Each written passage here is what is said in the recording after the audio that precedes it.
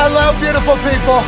Welcome to our humble abode, the Thunderdome, on this Trenches Wednesday, September 20th, 2023. This sports program starts now. Football is what we chat about, and it's glorious Wednesday. That means the week behind us is just too far away. The week ahead of us is around the corner, but it's a little bit far. So today, we'll enjoy conversations about all the happenings around the NFL with some breaking news. A new contract signed in the Cleveland Browns organization. A man who used to be on their team, then went and sought his way around the NFL to see if any other teams who wanted services, goes back to the Cleveland Browns, and Kareem Hunt. Here we go. Running back that was a free agent there for a bit, visit New Orleans, and came to the Indianapolis Colts as we are dealing with our Jonathan Taylor running back situation. And in the end, after Nick Chubb's devastating injury on Monday Night Football, Kareem Hunt goes back to the Browns, a system that he knows very well, and we assume he'll be able to pick up right where he left off. Now, Ford will also get the rock, and Strong will probably get the ball as well, but Kareem Hunt certainly adds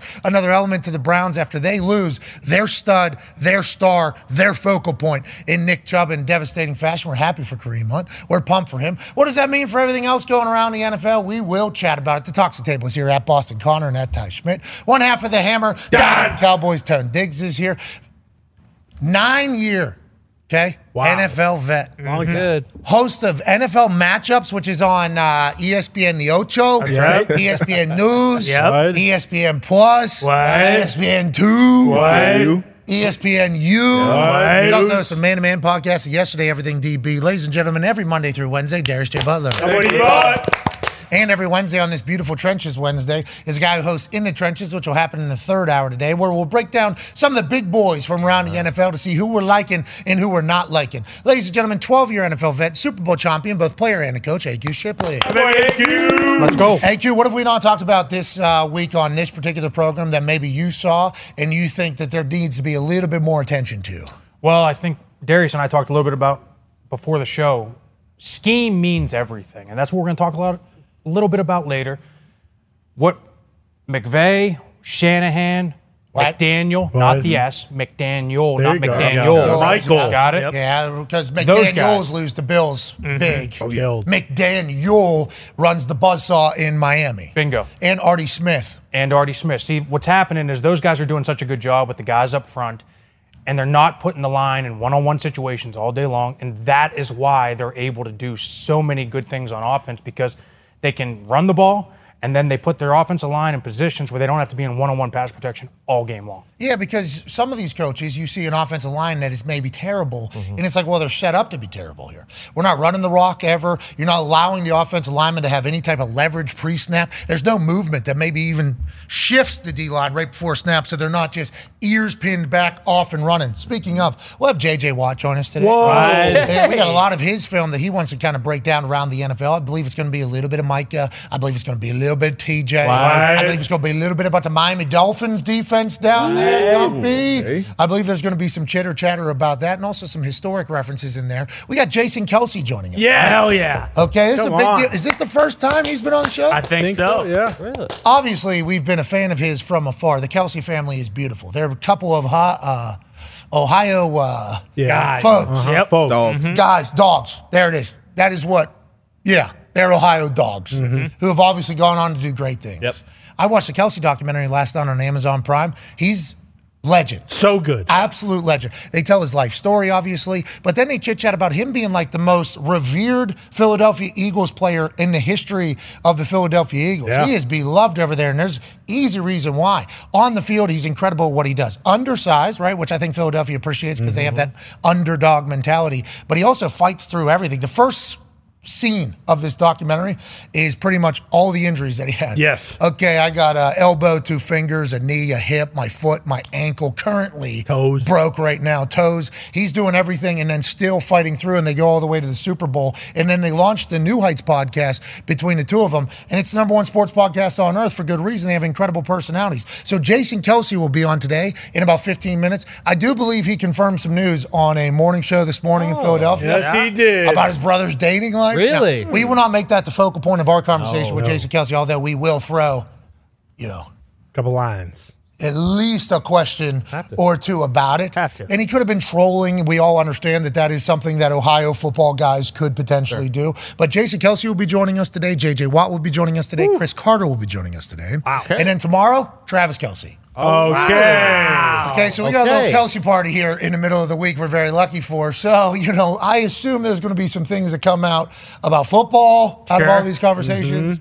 Out of pop culture, there it is. Out of all these conversations and everything else. I would recommend the Jason Kelce documentary, though, on Prime. I think they got incredible access. They showcased a lot of good things. And his family was really cool to watch. He's got 2 little baby girls. As somebody who has a baby girl right now that is not at the stage of doing what his girls were doing, all it did was just make me pumped and excited about what is to come. And also have nothing but respect for him, the man, the football player, the husband, the dad, you name it. I love this guy. We're lucky to be chatting with him here in a little bit. Let's talk about some news around the NFL. I alluded to it. Kareem Hunt signs a 1-year deal to go back to the Cleveland Browns worth up to $4 million. Now, we didn't know what the market was for Kareem Hunt, especially after the Dalvin Cook deal, Saquon situation, Josh Jacobs situation, Jonathan Taylor situation, Najee Harris situation, everything going on in the running back market. We didn't know if Kareem Hunt was holding out for big money. He gets $4 million deal. He goes back to a system he knows. This feels like the right play for the Cleveland Browns. Obviously, losing Nick Chubb is a heartbreaker. Kareem Hunt back there made sense immediately.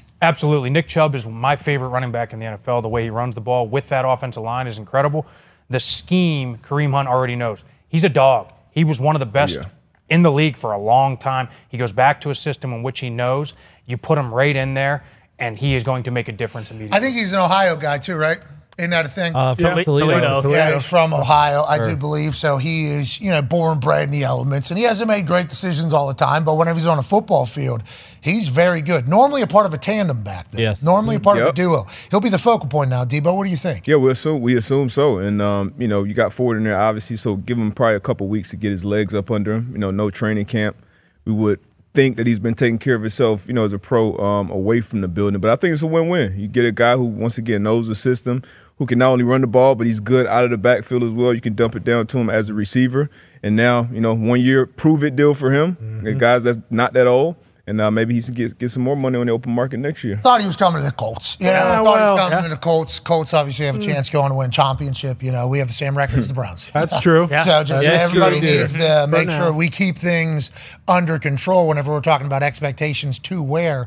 You lose Nick Chubb. One guy going to be able to come in and fix it? No. Maybe a group of people will be able to do it. Kareem just sitting there, though, on the market, knowing their offense. I assume Andrew Barry, the GM over there, was like, got to do it, got to make it happen. I wonder if Kareem knew that, though, right? Exactly. Leverage-wise. You guys need me right now. I got other offers on the table, too. Sure he did. The Saints, they flew me all the way down there. I didn't go in their building. You know why? Because the Colts called me and said, hey, don't go in their building. I got a good offer for you up here in Indianapolis. Now, he comes to Indianapolis.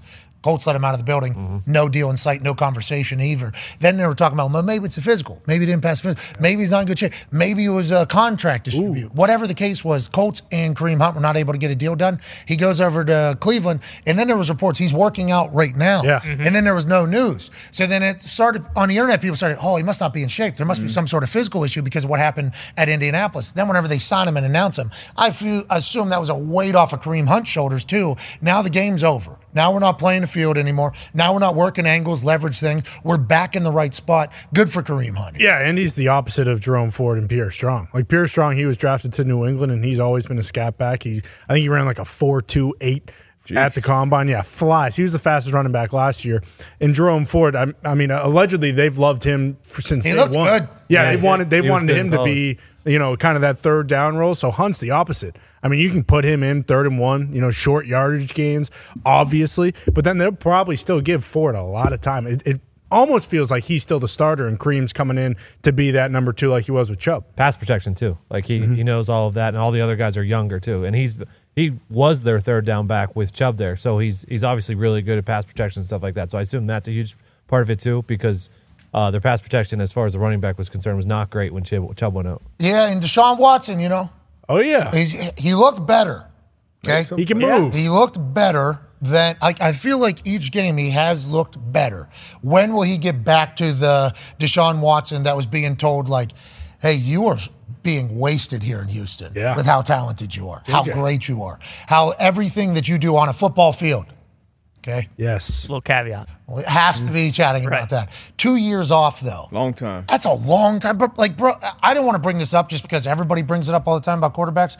But, like, if Colin Kaepernick, who people still are saying, hey, he deserves a shot, he's been out for, what, 8 years? Long time. If you can stay in game shape and, like, mental sharpness shape for 8 years without being in a building and still be NFL ready, like, hell, that's like the greatest superhero of all time. Good on you. That's why I hope like there comes a time where a team says, yeah, all right, we'll do it. Here you go. Colin Kaepernick's out there. And if he proves that he's been able to remain, you know what I mean? Like, I hope a team goes, all right. Doubt it. We'll do it. We'll put him right in the Hall of Fame if he plays well. If he plays well after an 8-year hiatus, it would be one of the most impressive things of all time. You see guys miss 1 year, never be able to get back. Yeah. And like that, 2 years he was out pretty much, and then everything that was going on, and he has not been able to find. Will he be able to get back to it, I wonder? He's still young enough to be able to do it, but 2 years away from a building, away from a game, away from the discipline, away from the pressures of going through, it's like, it's a different ballgame. Just playing football. Even like, Dalvin Cook, who's been,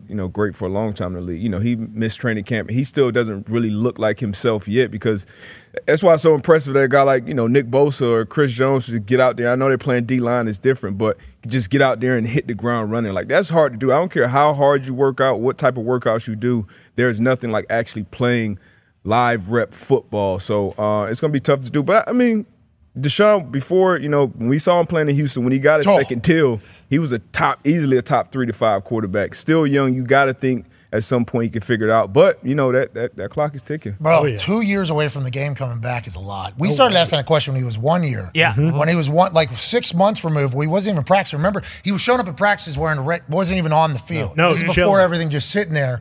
And it's like, all right, is he throwing a football anywhere? Like, I know he's not doing it at the practice. Is he working himself? And then one thing leads to another. Then we start learning more and more. It's like, well, this is super serious. This is very, very bad stuff going on. And then 2 years happen, and they're like, all right, now you're back in. It's like, if he was able to pick that up, that would have been incredible. Just like Cap, just like all these people. Hopefully, it's nothing for Kareem, and he's dropped back in. Ladies and gentlemen, joining us now is a guy who is going to go down as, the original capital of the United States of America. Right. Is a city in Pennsylvania called Philadelphia. Mm-hmm. And if you know Philadelphia, you know it's a sports city. I mean, that's big time. They love their sports over there. This guy, from the way it looked like to me while watching a documentary, is the most well-liked guy in the history of sports, in the history of Philadelphia, for good reason. On the field, going to go down as the greatest of all time. If not one, then two. Who's doing the arguing? I'll say one. Somebody else might have other things. Brings a championship to Philadelphia. Gives one of the greatest Super Bowl parade speeches of all time. Yeah. Oh, yeah. Now he has the #1 sports podcast on earth with his brother. Ladies and gentlemen, just an Ohio dog, Jason Kelce. Hell of an intro, Pat. I appreciate that. Hey, I think this is your first time on the show, man. I'm jacked up. The boys are jacked up. We appreciate you making time. Jason, we do. Yeah, I'm happy we finally got this together. Been a long time waiting for this one. So I watched. Thanks for having me. No problem. Thank you for joining us. I watched a documentary last night on Prime to prepare for this, and I was only going to watch 5 to 10 minutes or whatever. I was going to try to get to bed early. I am a girl dad now. Got a busy stuff. I'm trying to fall asleep. I was captivated by it, man. This was very, very well done. I assume you had some fears when you signed up for doing something like this, as intrusive as it was, and then once you saw the outcome of it, I assume you had to be happy about it. Yeah, I mean, I think when we first signed up to do it, we were actually going to do it on transitioning out of the NFL was the idea. I didn't know what I was going to do after football. Still don't really know fully what I was going to do. And I think, as we kind of went through it, we felt like we had a story with last season alone. And we ended up getting NFL Films on board.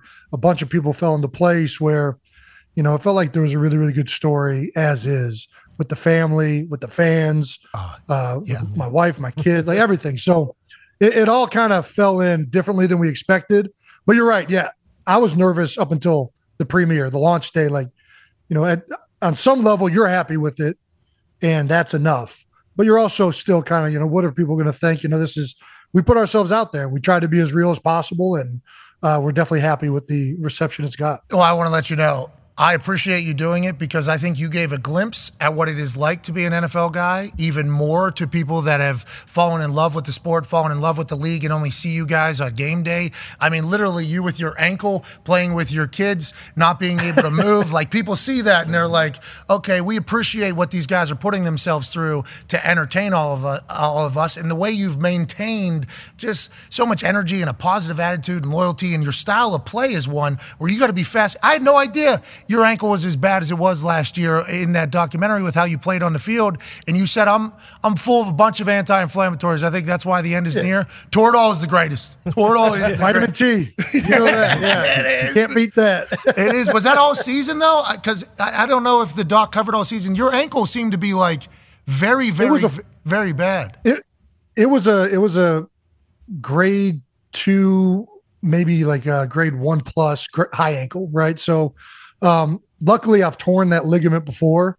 So when it tears for a second time, it doesn't really swell up as much. But it was bad during the week. On game day, as you know, you get it to where it needs to be. Luckily, I'm not a receiver or running back, have to do all this cutting.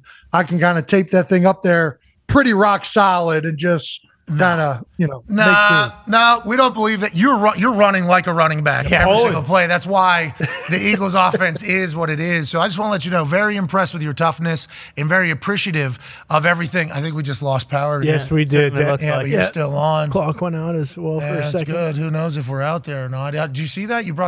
I did. You brought the electricity down over here with how great you were. Whoa.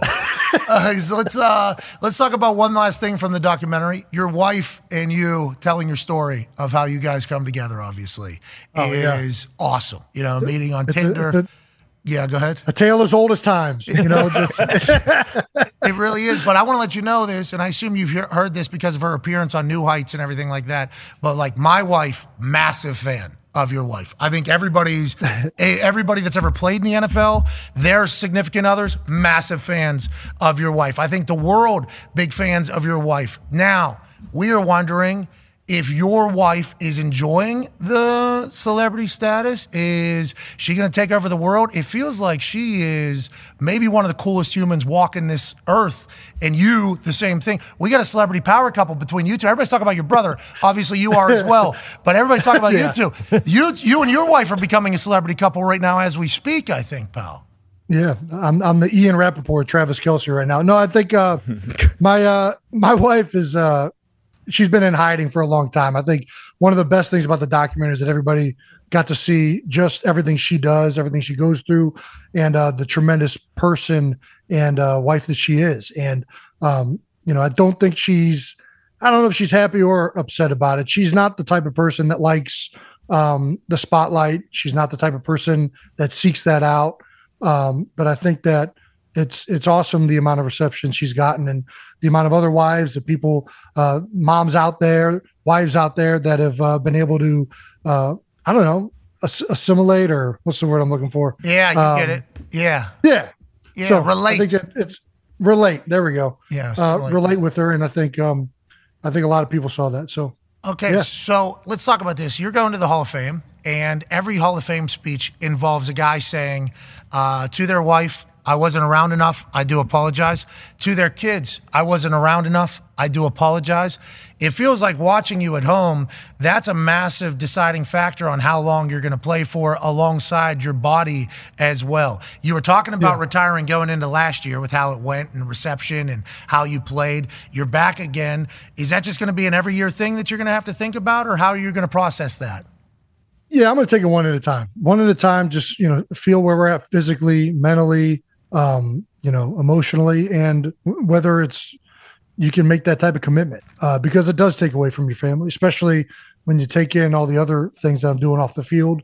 And being around family, as you just said, Pat, there's so many of our colleagues, coaches, players, that weren't around their families or weren't able to compete and succeed at the highest level. And that happens, I'd imagine, in anything, not just football, right? And you want to be the best at anything in the world. It takes time and commitment. And, I think that balance of being there for my family, being there for the girls and my wife is the number one most important thing to me.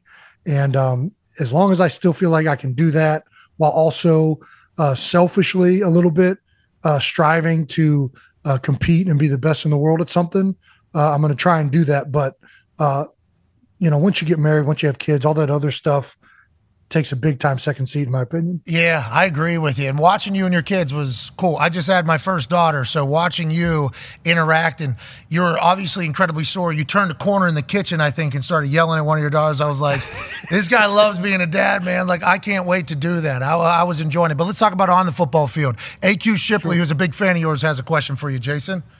AQ, what up? What's up, Jason? Good to see you. You obviously know the respect I have for you, but one of the questions, you got Tampa Bay this week.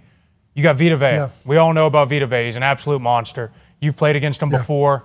You've played against the Aaron Donald types. Let's go into your mind a little bit. Can you talk a little bit about how does your mindset and technique change from week to week when you're going against an Aaron Donald body type and then a Vita Vea body type? Well, I was actually hoping you'd give me some technique tips, seeing as you were teammates with the guy. There's not much you can do for Vita, but I think you're always assessing what type of player the guy is. What are his strengths? What are his skill sets? What moves does he like to do? Every technique that offensive lineman has kind of has a weakness, has a weak spot. So, when you're playing a player, you're trying to factor in, okay, is this a power guy? If he's power, I can go for leverage right away, try and stop his momentum, get him situated at the line of scrimmage. Maybe that'll negate some of that.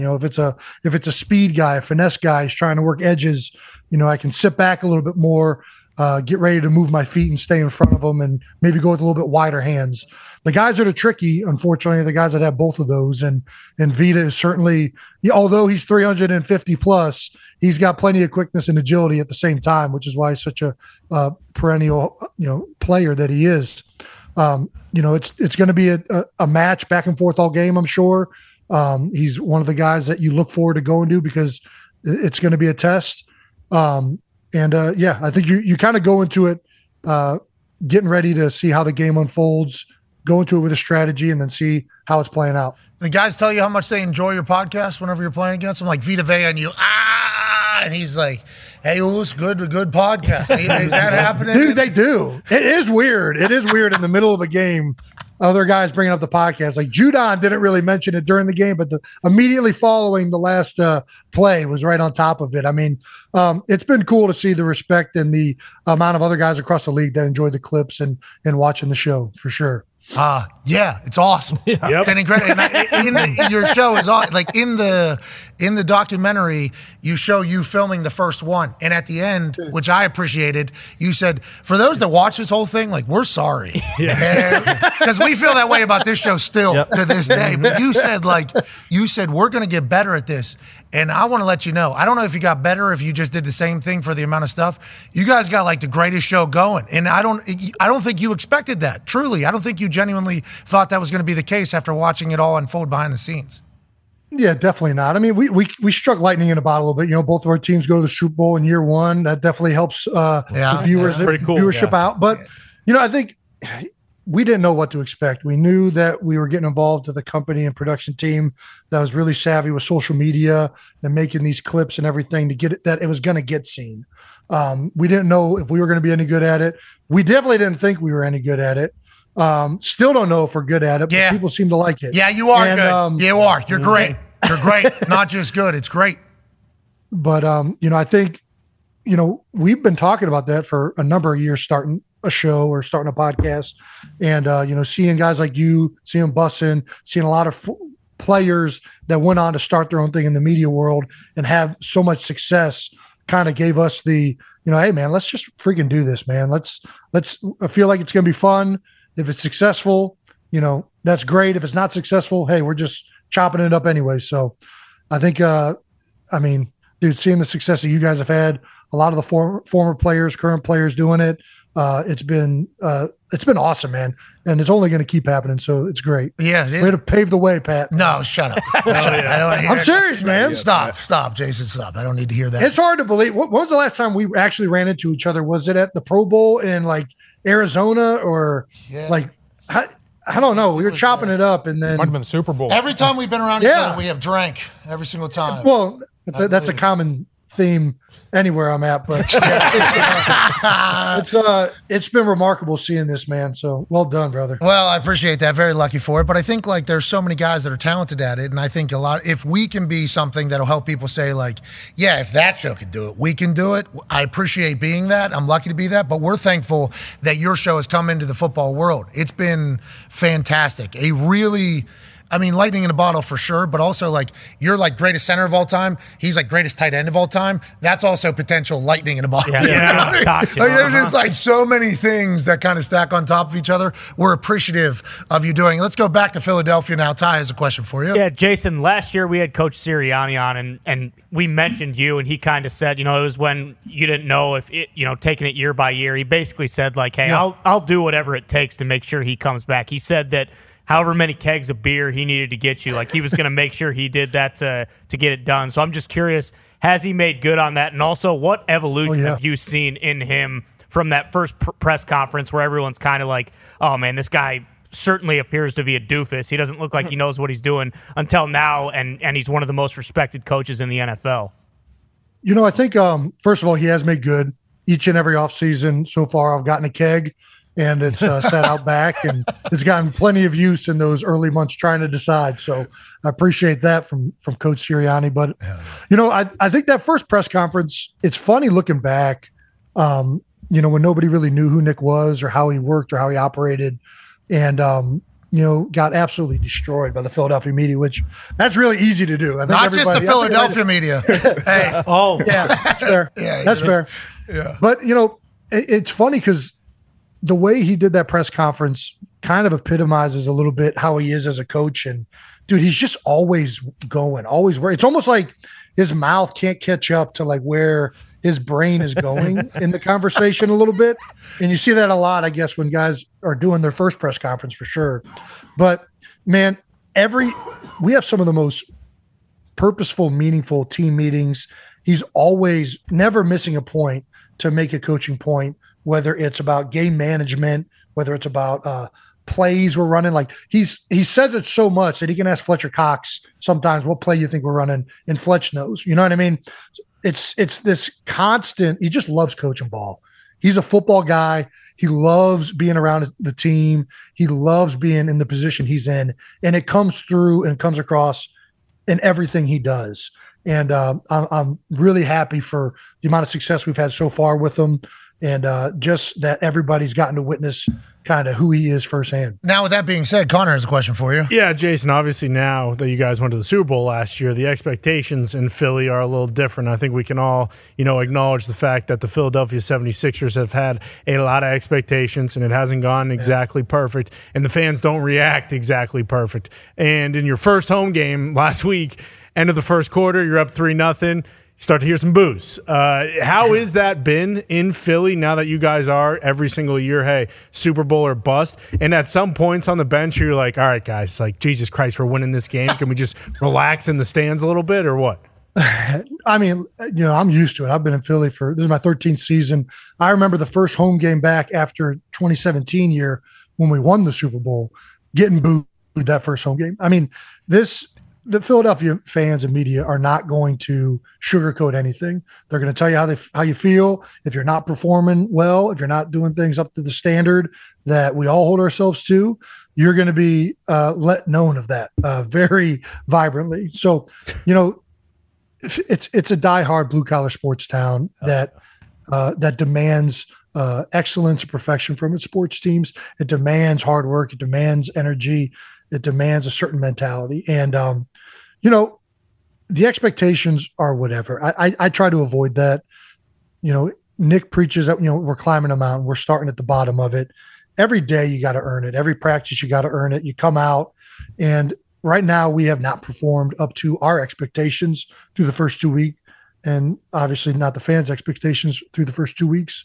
So, it's something that we're continually going to try and improve on and get back to playing at the level we know we can play. We got the horses to do it. We got the guys to do it.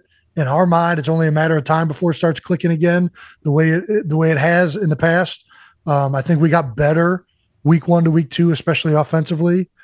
So, I look forward to getting back in there tomorrow and getting ready for this Monday game. Hey, 13 years in Philly, 13 years in the NFL at a very high level. Like, what is it about some teams that just like kind of got to refine it? Because we look at your pieces, we're like, all right, everybody's back seemingly, so they should just pick up right where they were last year. What do you think about that kind of take, and why is it not like that?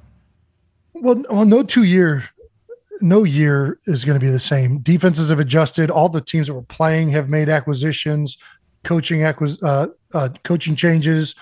They've changed their philosophy slightly. They maybe greatly. Defenses are going to be different this year. Offenses are going to be different.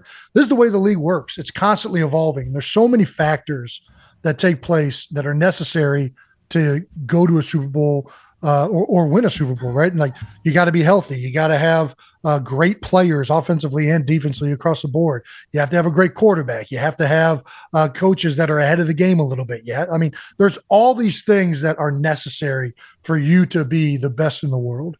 It's not just any one thing. And, we have all of these pieces. I firmly believe that, but getting them all gelling the way they were last year at the end of the year, that takes some time, and that takes and it's going to continue to be a process throughout the year. Teams that are doing great right now, they're going to have to keep staying on top of it to be where they want to be at the end of the year, just like we got to be where we want to be at the end of the year. So I think there's so many different things that need to happen for you to reach your full potential as a team and as a unit. And we're starting over at square one. Doesn't matter who's coming back. Doesn't matter what coaches are here, what players are here, who's leading the front office. It always starts over. Hey, listening to your press conferences throughout the year last year, you sound like this grumpy old man, Yeah. Like, it was like these press conferences they're in the middle. They're like intermittently placed through the dock. And at the beginning, it's just like not playing great. And like, oh, we might be. I don't know. Like, just get. But I think those types of situations are why you are beloved by the city of Philadelphia so much. I don't think I fully comprehended that. I assumed that a human like you would be loved in any city that you play at because you're hardworking, hilarious, drink beers, great to see your position. So I assume you'd be loved anywhere. But it feels like you and Philadelphia are like a perfect marriage. Obviously, you feel that way. And when did it start being like that? When I got drafted to Philadelphia, my agent, Jason Bernstein, immediately said, you're going to fit in fucking great here, man. You're going to love Philadelphia. Sorry, I know if I'm your language is terrible. But that wasn't you. That was him. That was Bernstein. There we go. Yeah, that was right. So it wasn't me. This is a verbatim. What do you want? We're journalists. Sorry. But, being from Cleveland, right? Being from a steel town, Pittsburgh, like being from a industrial blue-collar area, I think there's a lot of similarities from where I come from and what I enjoyed out of the athletes that I rooted for growing up and what I held as to, the qualities and things that rang true to me, I think ring true in Philadelphia. I think the things that my father instilled in me, hard work, aggression, wear your heart on your sleeve, all of these things translate to the city of Philadelphia, just like they translate to a lot of these blue-collar cities that were the backbone of this country for a long time. Isn't it awesome, too? Your brother is like a blue-collar dude who just so happens to have ridiculous fashion. Yeah, he's got both. Trav is quite the chameleon, man. He can fit in with any crowd, man. And I think that's why the New Heights podcast is amazing. I think you guys need to keep going, and we can't wait to watch you play center for the Philadelphia Eagles for another 10 years. Hell yeah. 10 more kegs. You're the man. Hey, have a great day. We appreciate you taking some time here. Pat, man, it's been an honor. Anytime you need me, man, I'd be happy to come on. I appreciate it. Take care, brother. Hey, this was it. We found a picture, by the way. AQ found us. AQ's at 320 there. Yeah! Here we go. Yeah, you and AQ play the same position there. I know. Not anymore. Now it's reversed now. now AQ's all skinny up, man. He looks good. What do you weigh, Jason? What do you weigh? About 300 right now. I'm heavier than I've been in the past, yeah. As I get older, it gets easier to hold the weight on. But in that picture, I think that was like right end of the Chip Kelly era. I was probably 275. I'm not lying. Damn. I might be 325. Yeah. AQ was not in the Chip Kelly era. No, he was not there.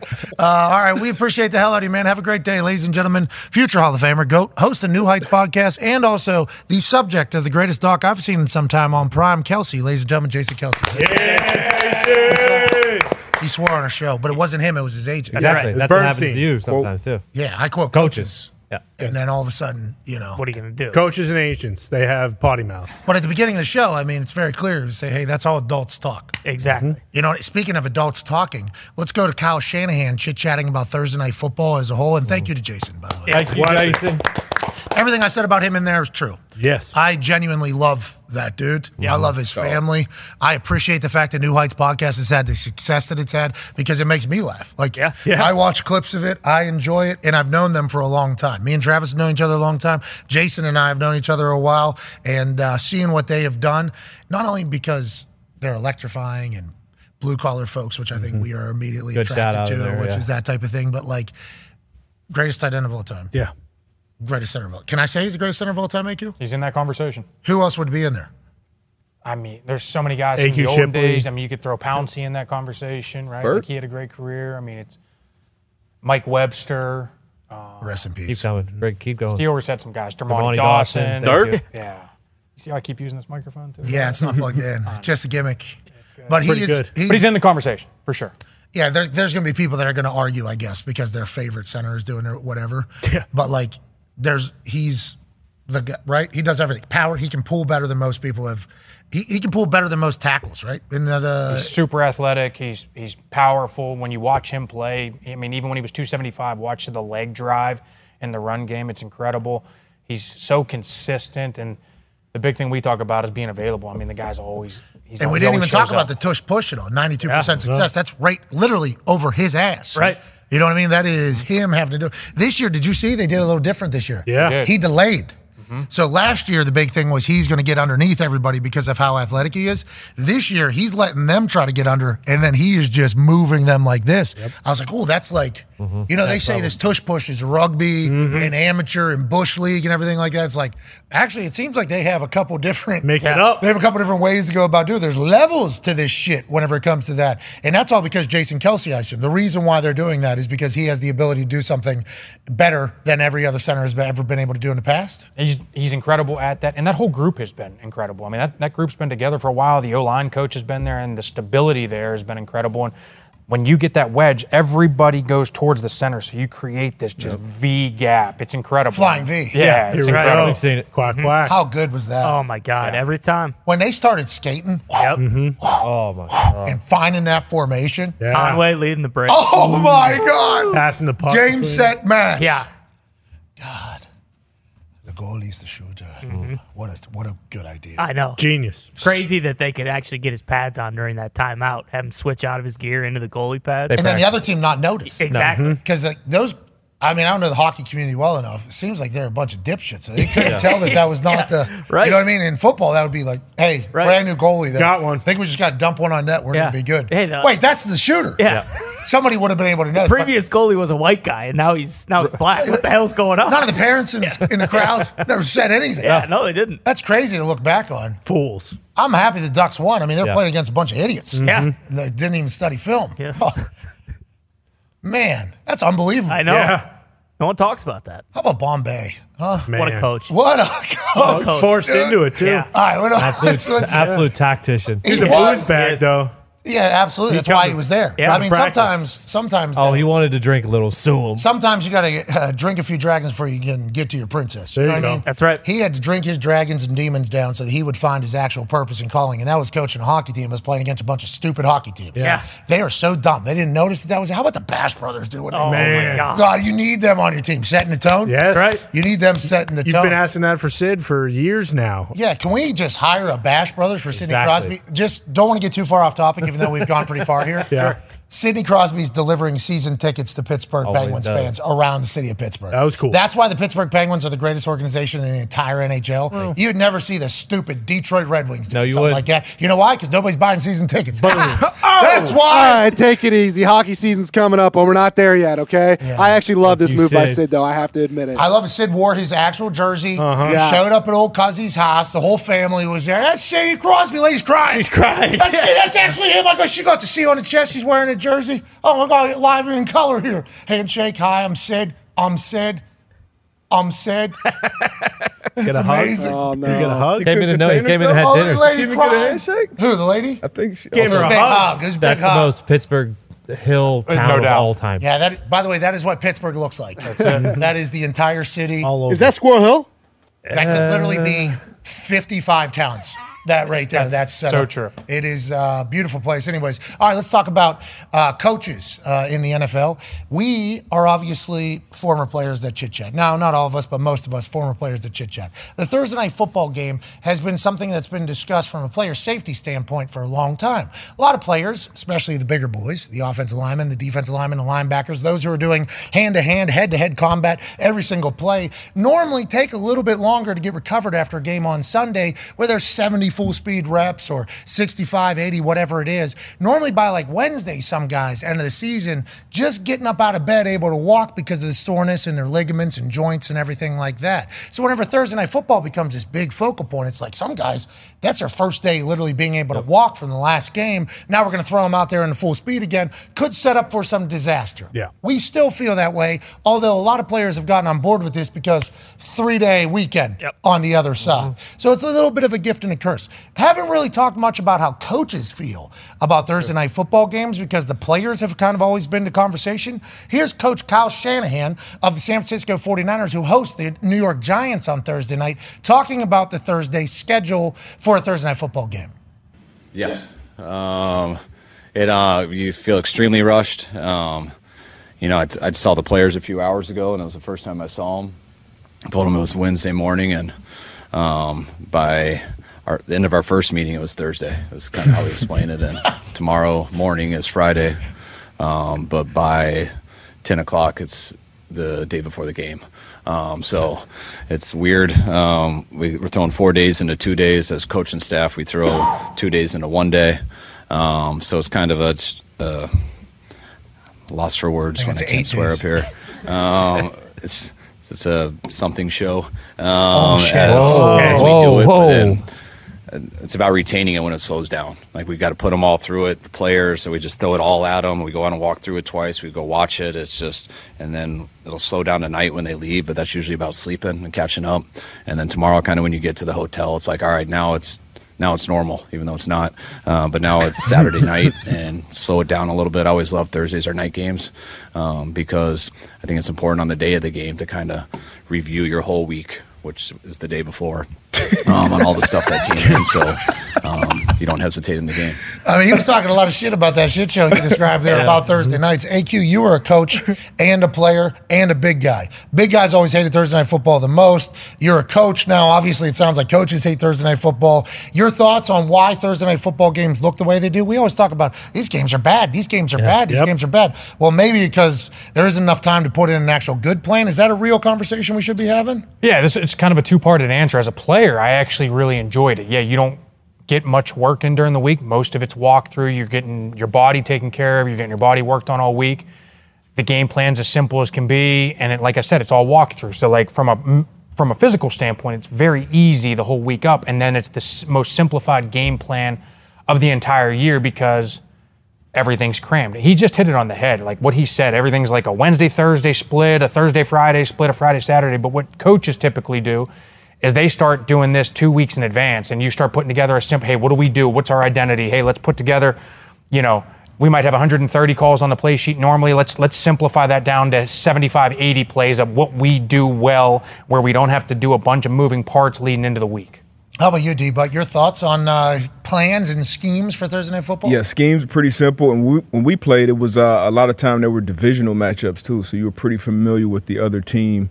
Like AQ said, simplified game plan, lighter on you physically. And I honestly looked forward to that long weekend, especially if it was kind of far away from your real bye week. We kind of looked at it as like a mini bye. Earlier in the season, these are much better, and obviously we're not banging around like the big guys, but, running around, your muscles, that's when you get massages or whatever you get during the week. You obviously got to condense that all down, as you heard Shanahan allude to about 10 times in that little clip. But, I feel like this game, it also helps out the team that has more continuity together, more reps together, the offensive linemen, the play callers, the quarterbacks.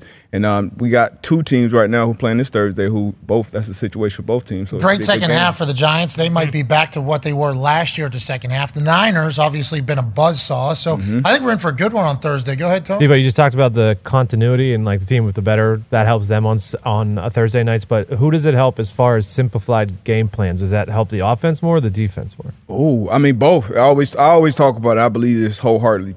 Good players make good coaches. Because, like, the best players, the best quarterbacks we know, they have some of the most simplified game plans and things that they did for 10, 15, 20 years. So if you could just execute at a high level, and these guys, Purdy's going to know where those defensive bodies are going to be, what he's going to get. So it depends on the players. And the same thing for defense. If you got, smart guys over there that can adjust and know what they're getting, see what the flavor of the week is. Because like AQ said, if you're going from 130 to 75, that's much easier for a Fred Warner to have a beat on, what's coming. So, yeah, but, I mean, in my eyes, if everybody knows what they're doing, that's better than anything else. You're going to get a good product. Yeah, if everybody knows, if we're all wrong, we're all right. But if we're all right, that's much better. And that's I think Thursday night there's a lot more of that because everybody's kind of dialed in. You can see the coaches that have, are doing their first Thursday night, I think. I think you can see in plans, schemes, ideas, what their teams do. Daboll talked about Thursday Night Football and said, hey, one of our main guys, especially a guy we brought back this offseason, might be back on Thursday. Here's Coach Brian Daboll, who's staying out in Arizona for their West Coast trip on Thursday to the Niners after playing against the Cardinals. They're staying out there all week. Nice little team bonding. Yeah, hang on. Team bonding. Here's Coach Daboll talking about Saquon Barkley's ankle. I wouldn't count on that, Dan. Not just yet. Okay, I mean, safe to say be out on Thursday night? I'm not saying that he's out yet. He's a quick healer. I'm not saying he's in. He's out. We're going to take it all the way up with him to Thursday, but he feels a lot better today. I just talked to him, so we'll see where we're at. Okay, Ty, when you hear that, what are you hearing? I don't think he's going to play. I don't know why you would play Saquon this early if he's a little bit banged up, especially if you're playing the Niners, a pretty good defensive line. But we'll see. I mean, we heard about, Russell Wilson having Wolverine blood. These guys in the NFL typically, they're superhumans. They're not like, they're superhumans. Okay, so all of them? Well, most. Because here's Coach LaFleur, okay, talking about David Bakhtiari's knee in his absence from the Atlanta Falcons game. The first question was basically like, hey, did David Bakhtiari not play at Atlanta because it was AstroTurf? And if he was playing somewhere else, would he have played? Here's Coach LaFleur, coach of the Green Bay Packers, talking about Bakhtiari's knee. Well, his knee is injured, and there was swelling, so. That game's played at Lambeau Field, is he able to play or not? I don't believe so. Just to clarify, is this I'm not talking. All right, that's it. Just to clarify, I'm done talking about it. Okay, so just to clarify, I'm done talking about it. Okay, his knee was swollen. It was hurt. If it was played somewhere else, I don't think so. I mean, he is done with it. He's got a lot to deal with, obviously. They lose a game down there to an Atlanta Falcons team that might be a lot better than anybody imagines, although it sounds like Green Bay Packers fans don't necessarily think that the Falcons are that good. We should maybe get a win there. No Bakhtiari. Is this going to be the same old song and dance from the years past? LaFleur's echoing the sentiments of a lot of Packers fans, it sounds like there? Yeah, I think so. That also makes me feel like there's something else going on here because, I mean, he's getting pretty testy about that early. I mean, just to clarify, he said. Yeah, exactly. Just to clarify, I'm done talking about this. Okay, we're not going to mention this again. But now, we're in week 2 already. Like, if Bakhtiari, okay, so if he plays this week, that's great. But then if the same thing happens in week 4, this is just going to be a recurring storyline for the entire season. So I hope he gets comfortable talking about it because I think he's going to be talking about it quite a bit. Their team's much better whenever he's playing. No Bakhtiari is obviously a big deal for them. Now they lose there. Should have won. Agreed. Yeah. How about Atlanta, by the way, winning a game that last year they definitely would have lost? Well, and that's what everyone talks about is hey, this is a team that can't win if they're behind. They need to control the pace of play. They need to be ahead because they're just going to run it down your throat. They were down by 2 possessions going into the fourth quarter and just clinically went down the field and did what they had to do to win. Yeah, and the Packers, what are we going to end up at? Are we going to be good? I still think so because I think Love played well. I mean, it's kind of the same old song and dance, with their defensive coordinator, who a lot of people have been calling for his head since he got there. Should he have got it in the first place? He never really had a good defense ever in the NFL. Maybe a kind of an old boys club type of deal where, good buddies with the guy. But it's the same thing as always. It's like, hey, can this team stop the run? And then they look good early, and then boom, in the fourth quarter, it's like, okay, no, they can't stop the run. What, Tone? I don't think that's true because I saw him on a graphic of coaches that it was like best coaching tree possible. It was head coach Brandon Staley, it was offensive coordinator Matt Canada, and it was defensive coordinator Joe Barry. Oh, really? Yeah, I didn't know that. That's the same coaching tree there. That was like the most ideal coaching staff in the NFL, I think, was the chart that it said. That's fans nice. Fans love those particular guys. Let's go away from the defense. Let's go to the offense. What have you seen out of Coach LaFleur's offense now that Jordan Love, we all assume, is running the system, how the system's supposed to be playing? Not calling him a system quarterback, but the only offense that he has known since coming into the NFL is LaFleur's offense, which is kind of a system offense, which is much of the NFL. Aaron Rodgers, he's going to want to do his thing. He has seen a lot. He knows a lot. Feels like he can get the offense into the right situation. Probably a lot more check with me, his audibles. Let's change this thing. Jordan Love was supposed to be how LaFleur's offense was supposed to be run, how he envisioned it full and through. How do you feel they're doing right now thus far, just a couple weeks into the season? I like what they do when they have their guys. Like, I think the first half of the first game, it looked pretty good, right? And I think Jordan Love has played well. But when you go into a game and you don't have your left tackle, you don't have Aaron Jones, who's an absolute difference maker.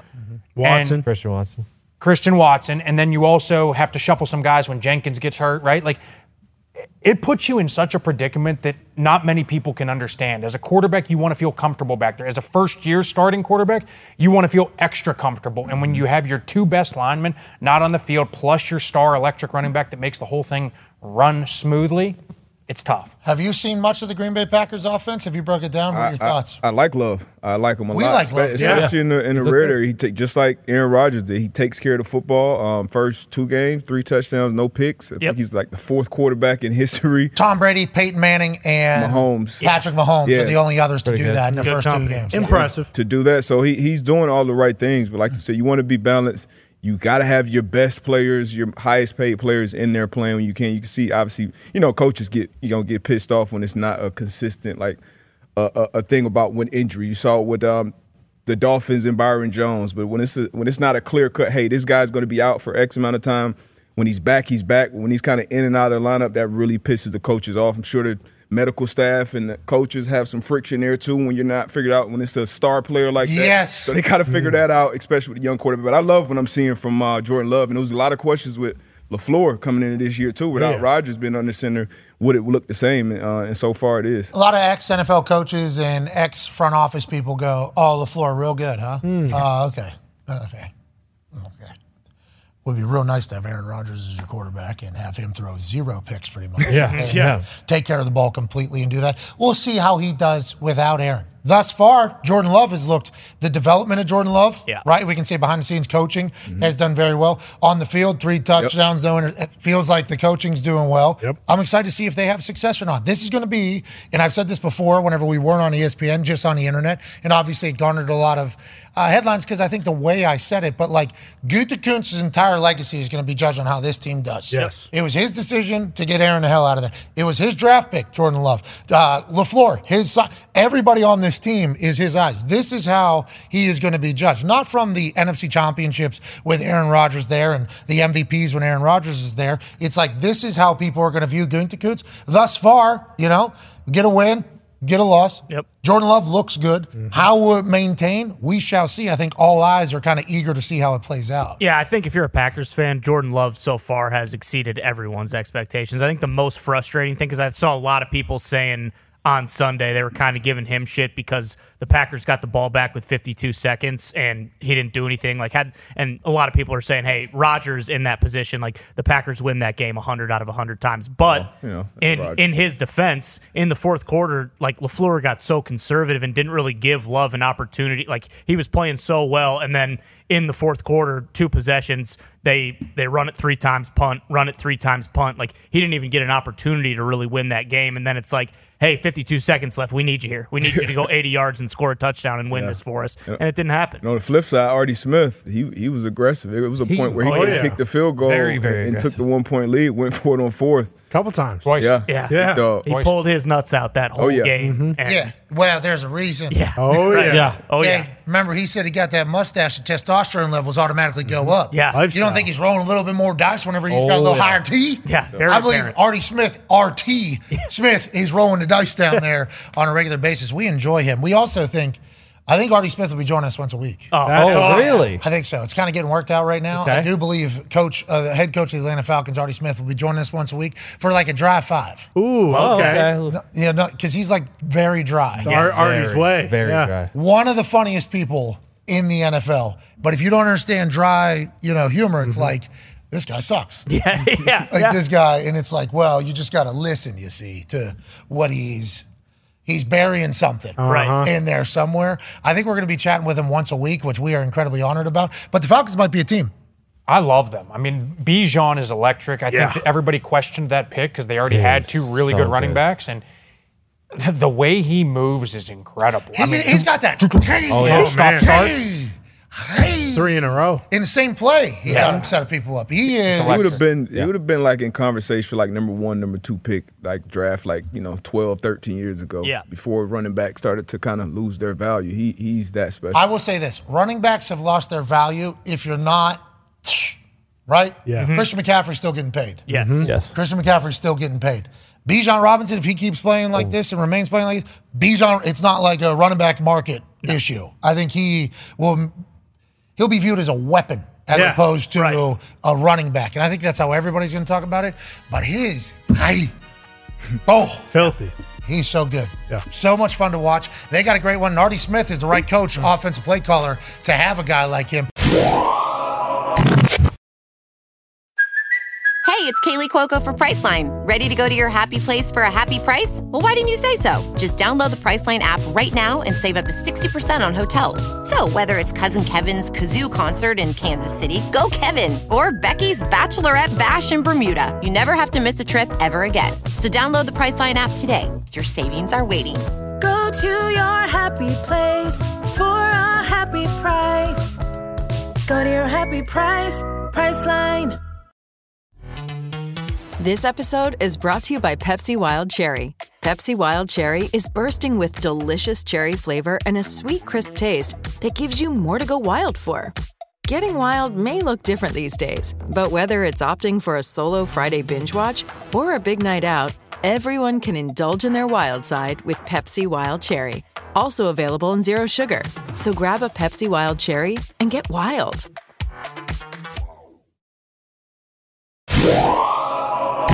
Joining us now live from Manatee, Ohio, is a man who's the all-time leading tackler for the Green Bay Packers, a Super Bowl champion, college football national champion, COVID survivor, man who they said drank his own urine so that he would be able to remain healthy to play for 12 years? Believe so, yeah. Wow. 11? In the NFL. Ladies and gentlemen, AJ Hawk. Thank you for doing that, AJ. Thank you for donning your urine to show up every single week for your teammates, your team, and the fans. Hey, it's a sacrifice I was willing to make for you guys, Pat. 11 years, not 12 as well. Okay. I'm sure it's 12, but you don't count one probably. 12 with the Falcons. It's not. Yeah. It's definitely, It's 12 Falcons with make it the 11, and I'd not, Yep, drinking urine all the time. Have you tried it yet? Have you? Because I remember there was a time we were talking to a body guru, and the body guru almost had you doing it there, I think, for a second, right? You had to mix another thing in there, too. Yeah, there's an added ingredient of love. An added ingredient of love. I'm not mixing anything. No, if you're going to try it, you got to try it full go. You can't add anything in there. Cream in a coffee. I don't do that. Well, that's the thing. They said put the cream into the urine. Yeah, I don't want any of that. That'll just float around the urine and everything. You don't want any of that. It adds texture, but we're not talking about oat milk or almond milk or cream. We're talking about another cream. That you were there. Yeah. We talked to the body guru. What are you playing stupid for? The guy told us. Come on. The guy literally told us. Hey, people do crazy things to get back on the field. They really do. I didn't, but. Okay. All right. Well, happy you could clarify that. This feels like a Jason Kelce talking about Taylor Swift and Travis Kelce situation where he's potentially trolling everybody. But there's some big stuff coming out of Chicago, AJ, and I want to dive into it. I guess there's press conferences this morning from the coaches, and there's a man named Dan Wiederer who writes up there for the Chicago Tribune. He's also on 670, The Score. There it is. Nailed it. Okay. He broke down everything that was chatted about here in a series of tweets that we have screenshotted. My jaw's on the floor right now. Just a head-spinning morning on 1920 Football Drive. That's where the Chicago Bears obviously practice. Bears left tackle Braxton Jones headed to IR with a neck injury, okay? It is potentially season-ending. The Bears would like to keep Darnell right where he is, but are having discussions on whether to move him to left tackle. That's right tackle, I assume, AQ Shipley. Yes. Not an easy thing to jump from right tackle to left tackle. Rookie, too. Some people have been able to do it. Not everybody's been able to do it. Tristan Wirfs has done it. Sewell did it last week, and I mean, those are two of the freakiest athletes on planet Earth. So, let's not assume that everybody can do that. Not a guarantee that Darnell Wright will be able to do it, even if they do it. The Alan Williams defense coordinator situation continues to get more mysterious, with Matt Eberflus, head coach of the Bears, declining to give an update or clarity on any part of it, including whether Williams is still employed as defense coordinator. I don't know how he danced around a press conference without giving that answer, but I would like to see. So Eberflus called the plays last week. Okay, so is Alan Williams still on the team? Yes, but I'm the one calling plays. No, Alan Williams was not there at all. Okay, so I would like to see how he danced around whether or not the guy's still employed by the Chicago Bears while being asked about it by reporters. That's an incredible Roger Goodell level of maestroing of the microphone. The only thing they've said was personal problems, and that's all they've said so far. Personal between Eberflus and Williams, or personal between Williams and his performance, or Alan Williams. Now, we hope he's okay. We know him. He coached at the Indianapolis Colts. I know him. He's been around a very long time. I think he's coached at the Vikings. I think he's coached at the Colts. I think he's coached at the Panthers. Been around for a while. Yeah, long time in the NFL. Good dude. We get along with him. Apparently, though, it is still up in the air on what's going on with him. And then this last one here, Justin Fields acknowledged that he has been playing too robotic, then bit the pin off the grenade and rolled into the building with his explanation of why he believes it is that way. Coaching. Oh! Wow. A lot more on that. AJ, they're playing the Chiefs, I do believe, coming up here. Nice. And it sounds like the Bears got a lot of internal strife going on. This is all coming out of a press conference from the team, in the building, from the team, with all this drama being created about the team. What are your thoughts on reading that? As we didn't get a chance to listen to the whole press conference, we do apologize. But these quotes are obviously a bit alarming about team chemistry and where they're at in Eberflus' second year. Yeah, I would say so. On multiple fronts, too. It's not just like one position group or one spot of your team. I mean, that's the thing. You know, when you lose football games, everybody is combing through everything. Everything's a problem. All the little things that got swept under the rug before will all come out, and everyone's going to nitpick at everything. And I don't know, for Zito's Bears, it's not looking that good right now. Yeah, it looks like it's going to only get worse. And remember, last year, they earned the number one pick in the NFL draft. Yes, they did. Congratulations to them. How'd they do it? Did they win a coin toss? Nope. No. Did they win a track meet? No. Did they outrun? No. They lost more than everybody else. They sucked more than everybody else. They were the worst football team in the NFL, and the NFL said, you know what? You get the number one overall pick. And they said, before we get too close to the draft, let's go ahead and trade us out of here so people forget that we were maybe the worst. Yes. Carolina Panthers are the worst team in the NFL. All of a sudden, they're the ones that have the number one overall pick, not us. There was a lot of hype going into the season for the Chicago Bears. A lot of Justin Fields on the MVP run, said Dan Orlovsky on the Dan wagon potentially. Now here we are 2 weeks in, and it's like, this coach ain't going to last the rest of the year. Nope. This thing's going to get imploded quickly. Did they clarify the coaching comment at all when he said he's playing robotic because of coaching? I would like to see the follow-up to that. So I guess what we are being told from our sources, potentially, is that with Kelce coming from Aaron Rodgers, you know what I mean? There was a chance that there was a full-on, like, hey, this is how we should maybe play, as Aaron Rodgers. You know what I mean? Is Justin Fields Aaron Rodgers? No. Is anybody Aaron Rodgers? No. Is Aaron Rodgers Justin Fields, though? No. So, I think that is potentially what some people are saying, why he's overthinking, trying to be something he's not. But I think our biggest conversation around Justin Fields is just let the guy run. Yeah. You know what I mean? Just let the guy run. Why don't we do that? What are you protecting him from? Yeah, everybody needs a gig. Everyone wants to win football games. If him running gives you the best chance to win, then let him run. Let him do it. They're saving him for the future, though. That's what they always say, but it's like... There might not be a future. That's the problem. Bingo. And I said this yesterday. It's like, we're scared that he's going to get hurt. Why? Because we think his career is going to be long, okay? Well, if his career is going to be long, he's going to have to be different and good and great at things. It's like, what makes him great? oh, he's faster than everybody. It's like, well, why would we?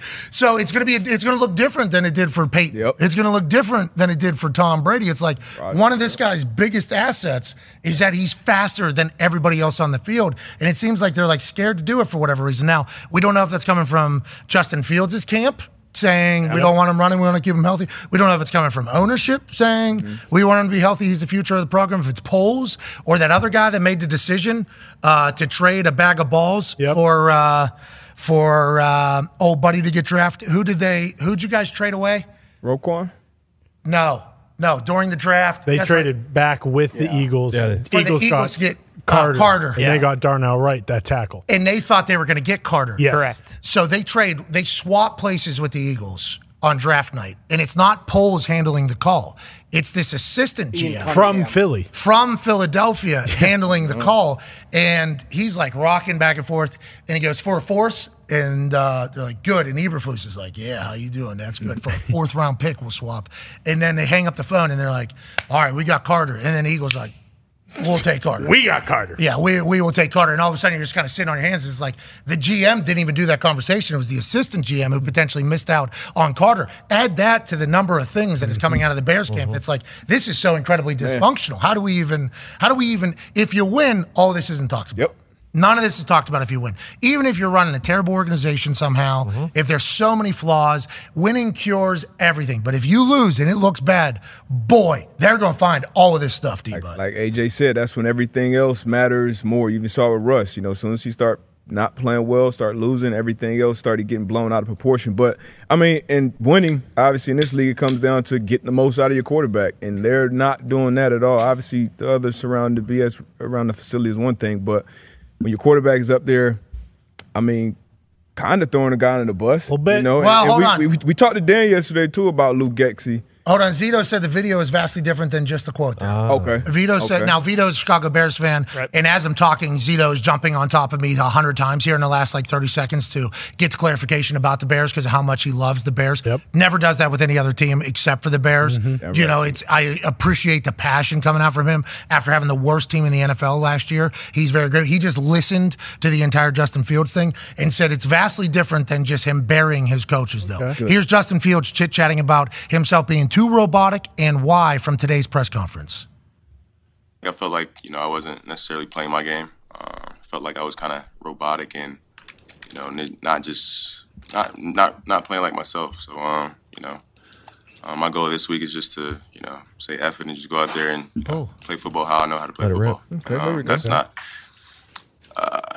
that includes thinking less and just going out there and, playing off of instinct rather than just it's the worst.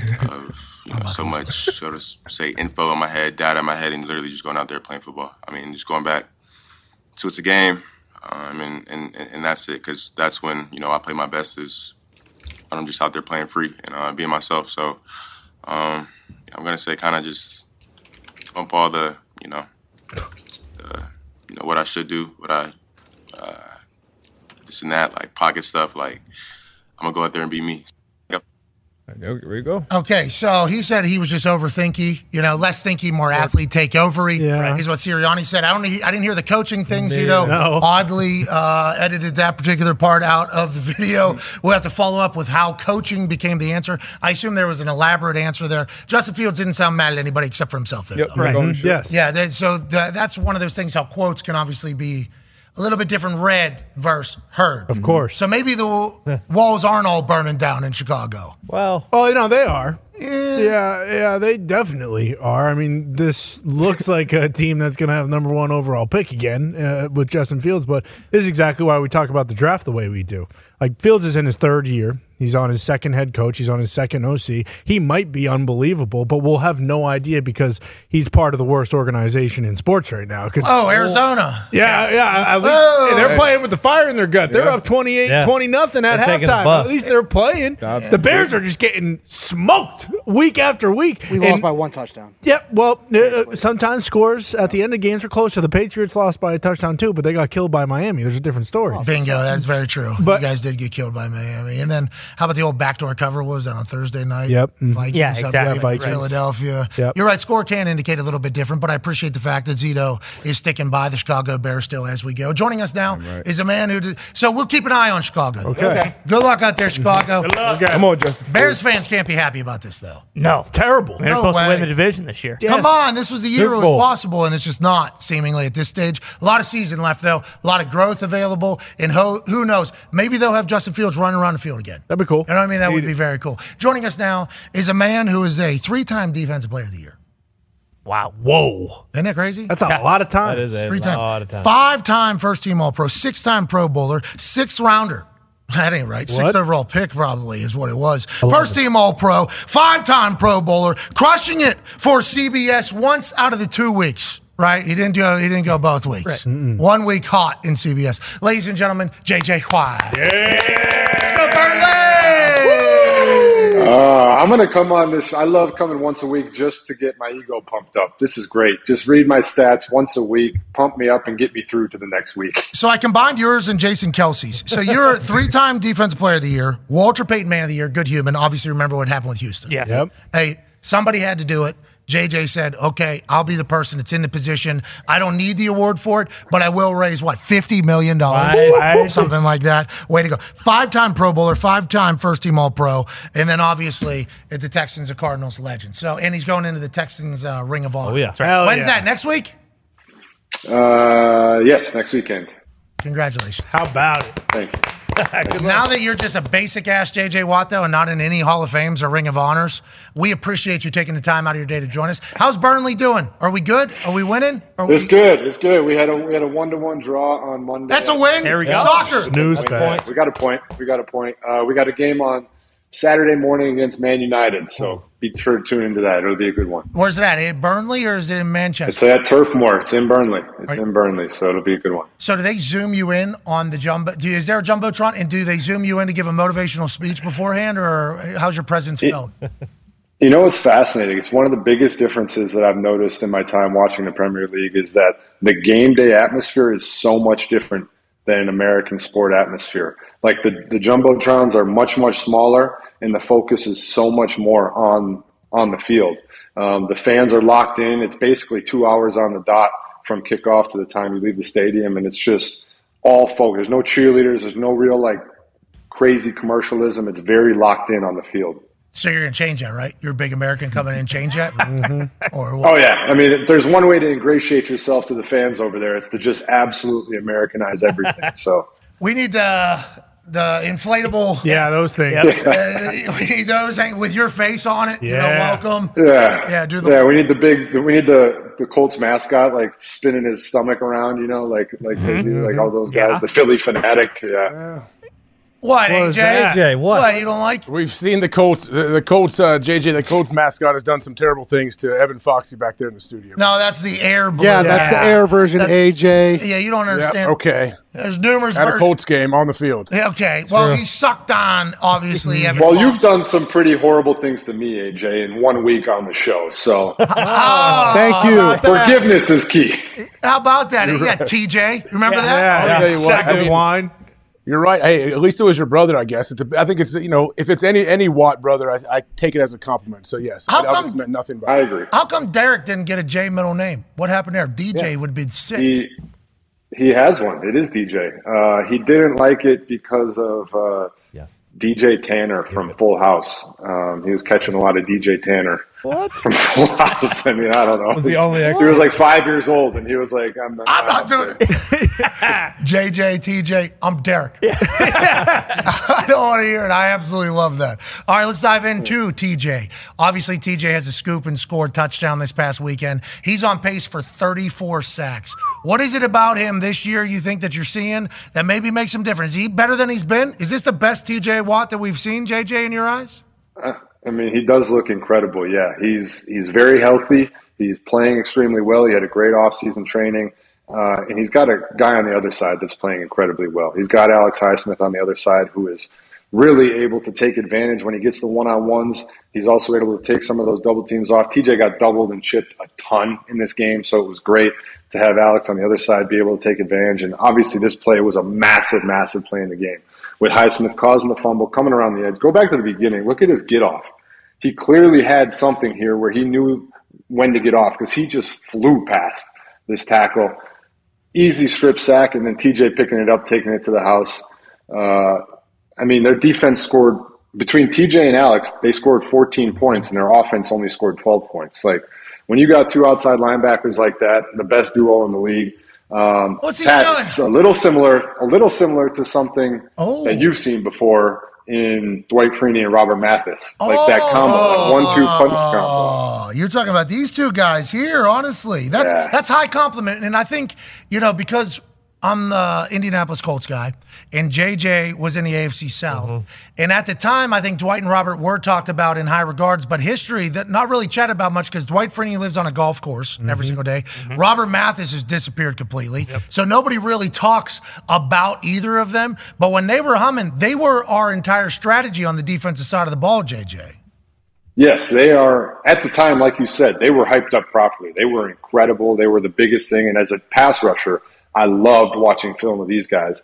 But I feel like history has kind of made them underrated. People have kind of forgotten about how good those two were and what they were able to do.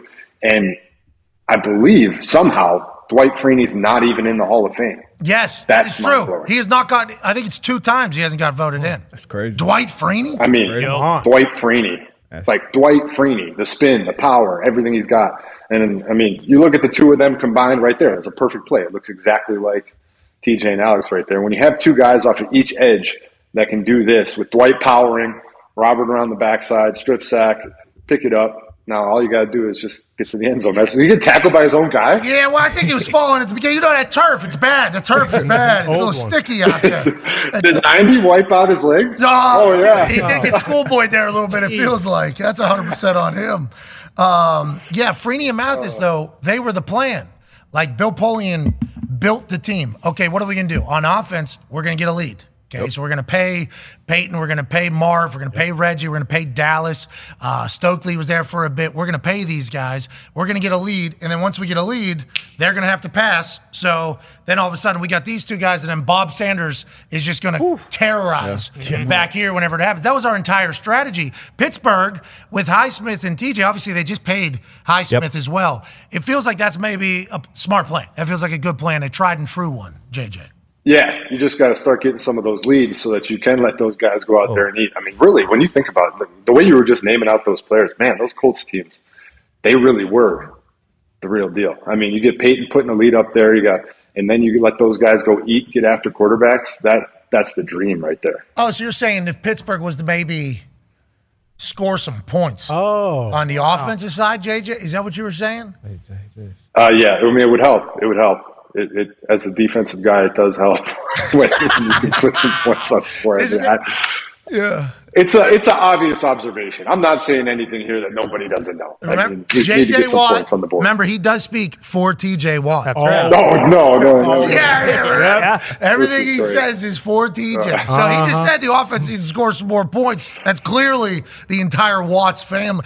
Not DJ. No. Not TJ. No. The whole family feels this way. No, it's a very obvious observation. You're a football pundit. But it does make your life a lot easier because you can just, right? They're going to have to throw. You know it. It's much more predictable all of a sudden. It's the greatest. When you get into the fourth quarter of a game and the other team is down, a score or two, and you get to just tee off and you just know that they're passing every down and they have to try and spread it out, that is – it's literally what you live for as a pass rusher. It's the greatest. And they do it really well up there in Pittsburgh when they get a chance to. Yeah, when they get a chance to. Sure. Go ahead, AJ. JJ, it was cool watching those clips with your brother and Highsmith and obviously Freeney and Mathis. How important is it to have complementary rushers on either side? Like one guy, if this guy's bowling, this guy's going to be speed rushing and vice versa if you're doing it the other way. I think a lot of times people don't, when they watch a game, they don't see all the games going on, especially out there on the edge between those two guys. Yeah, no, that's 100% true. I mean, especially if you have a mobile quarterback who can get out of the pocket, to be able to complement each other. And I think a lost part of that as well is the guys up the middle pushing. If you don't have that middle push, the big D tackles getting pressure up the gut, edge rushers, it's very easy for them to either get run by up high or for the quarterback to step up in the pocket because he has that type of space. So when you get that push up the gut, it really allows those edge rushers to do what they want. I mean, you look at a team right now like the Dallas Cowboys doing it so well with Micah and Marcus Lawrence and what they're doing. I mean, they're playing incredible ball. I think you also, the Browns do it well with Darius Smith and with Myles Garrett. But, I mean, Micah, that tech stunt that Micah did and got his sack on in the Jets game was a perfect example of it. Okay, so I think we have the film for it. We'll get to that in a second. Like, we talked to Micah yesterday about them having so much depth at the D-line where he's actually out someplace, like on the sideline, and he's obviously saying, whatever the coach needs me to do, I'm going to do. I'm saying, okay, so you're good with it. He goes, I'm not good with it. Yeah. Let's not, I'm not good with it. But is that something that you should think about if you're an explosive edge? Like, long season here, right? Normally it's thought about with wide receivers, quarterbacks, other positions, but defensive ends, 17 games, long season, a lot of things can happen in every single play. Is that even a thought, you think, for Micah and the Cowboys, or is it just their depth? I mean, it's definitely something I probably should have thought about at some point in my career. It's probably going to help him out. I mean, it is a long season, and the way that he plays, he is 100% effort every single play of every single game, and he's incredible. And so, I mean, you do put in that type of effort. Taking a play off here and there and getting a breather does help.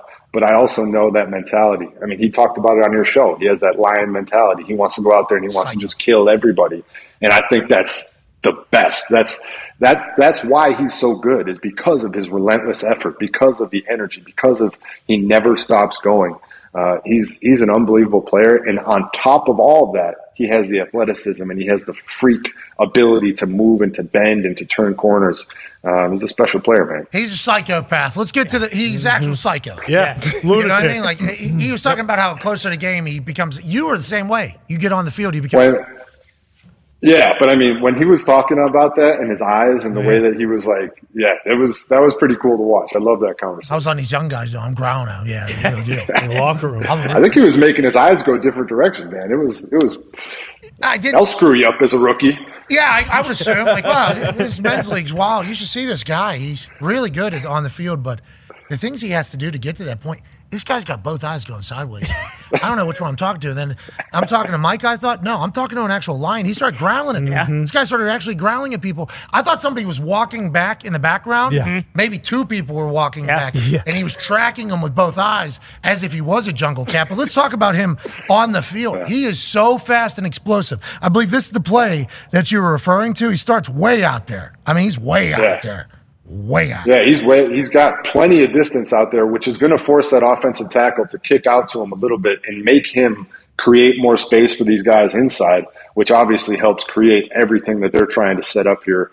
And you have to be crazy fast to be able to line up that wide. So the tackle has to kick. Now he just comes underneath, wraps behind both guys, and has a 100% free shot at the quarterback. I mean, that is the dream. When you can wrap underneath and you have a free shot on the quarterback like that, and then the lion crawled to finish it off. I mean, that celebration is phenomenal. He needs to keep that one going. Better than your celebration? What was yours? What was the one you did? I liked it. I started out with the salute, and then I switched a little bit to some – I just kind of mixed it up near the end. But this reminds me a little bit of Brian Dawkins coming out of the tunnel for the Eagles. Remember that back in the day? One of the best entrances of all time. Yes. And then we got this one. This is just pure effort, athleticism. Comes underneath. Guys kind of got him around the waist, but he's not going to give up. He's going to just – I mean, the effort is just incredible. And when you combine it with the athleticism, going for the ball, you can see him going for the ball on this play. He's trying to get the ball out.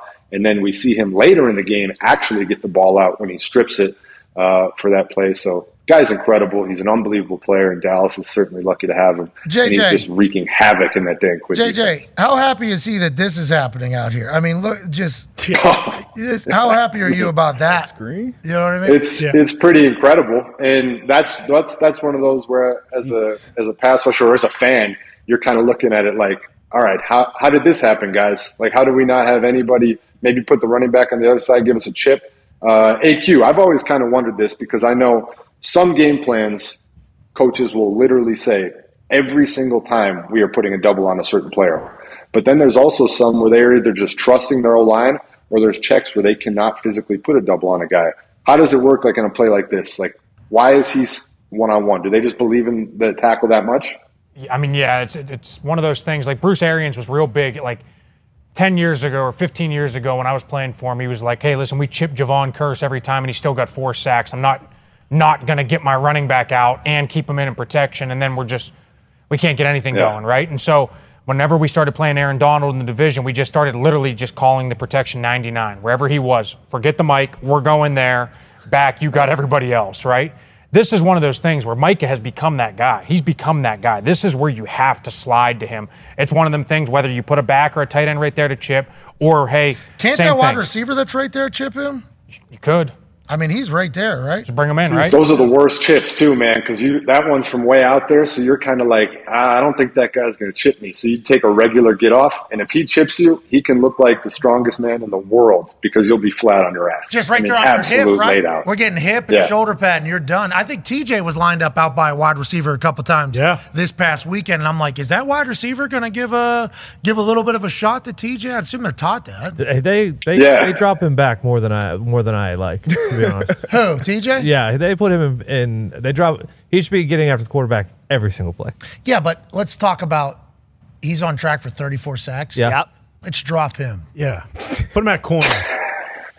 Who does the money go to in that? I guess TJ gets to pick whatever charity organization. Favorite charity? Yeah, 500,000. I mean, what is I doing? I wonder what his favorite charity is. Oh, Burnley FC. You tell me. Is that a charity case? I wonder if only like a family member or a brother or something had a charity that helped middle school kids across the country. I don't know. I mean, I'm rooting for 34 sacks. Let's do this. Okay, so you think TJ's going to pick your charity or Derek's? It sounds like. I don't know, but man, it would kind of be a kick in the nuts if he didn't. I can say that. That would be awesome. We're going to learn a lot about TJ and JJ's relationship here if he continues to go. What'll hold him back? Just injury, I guess, right? And I assume that's not something he can predict, or is there an active way to kind of fend that off? I mean, I really do. Like, the Browns had a good game plan. If you actually sit there and you watch the film, they put a tight end on him. They put Njoku out there a lot of the game to double team him. They had little bunch sets that make him line up in different positions that are tough. So it's putting all that capital to him. That's when it's hard, and that's why, like we talk about, not getting those leads. Yeah, like right here. So he has Njoku in there at the tight end, and he's got a receiver out there. So now he's got to decide, where am I going to line up? Do I want to get wide and hope that these guys release and don't block me so I have a better run? Do I want to line up inside? It's a really tough spot as a defensive lineman to figure out where to line up when teams are going to do this to you. And I assume this guy's scared to death that he's going to jam. You know what I mean? Jam to hell. It's a funny thing, man, because you want to just run right through his face, but it also is going to slow you down. And so you're just trying to find the best possible angle. So here the tight end's going to basically stay in and block him, and the tackle's also going to help. So he's got to run that big hoop. But it doesn't matter because that's what Alex Highsmith on the other side does. That's back to AJ's original point. That's the advantage that you have having a dominant guy on the other side. When teams are going to don't give all that capital to you, the other guy has to win. I think another team that you wanted to chat about was a surprise, not only to me, but also to Gumpy. And Gumpy's excited to hear about it because the conversation down in South Beach, JJ, is all about how the offense is a track meet. Yep. Hey, Tua's putting the ball where it needs to be. McDaniel is drawing up plays that are able to beat any defense. And Mostert, if you're going to do that, he's going to take it to the crib. Nobody's talking about the defense side of the ball. The only thing we chatted about was Christian Wilkins holding in, not getting a deal, and then saying, okay, guys, I guess I'll play. I just missed all training camp, which is awesome. What you've seen, though, from them is something that you said we need to spotlight a little bit, JJ. Yeah, I think the Dolphins' D-line is underrated. I think their offense, rightfully so, gets a ton of the credit. But I love watching the Dolphins' D-line, the way they fly around. Obviously, Fangio down there has that defense playing well. But you've got Wilkins, you've got Phillips, you've got Chubb. But when Phillips is out, who fills in? Wisconsin Badger, Van Ginkel. Here he is coming off with the long hair. Dedication to A.J. Hawk, I'm sure. Flying off the edge, getting chipped. Look at this, a chip from the tight end, which sucks. We just talked about it. Now you're around the tackle, just destroying around the edge and making plays. That's a defensive line. Van Ginkel's not even their starter. He's a backup, but coming in and playing that good when Phillips is out.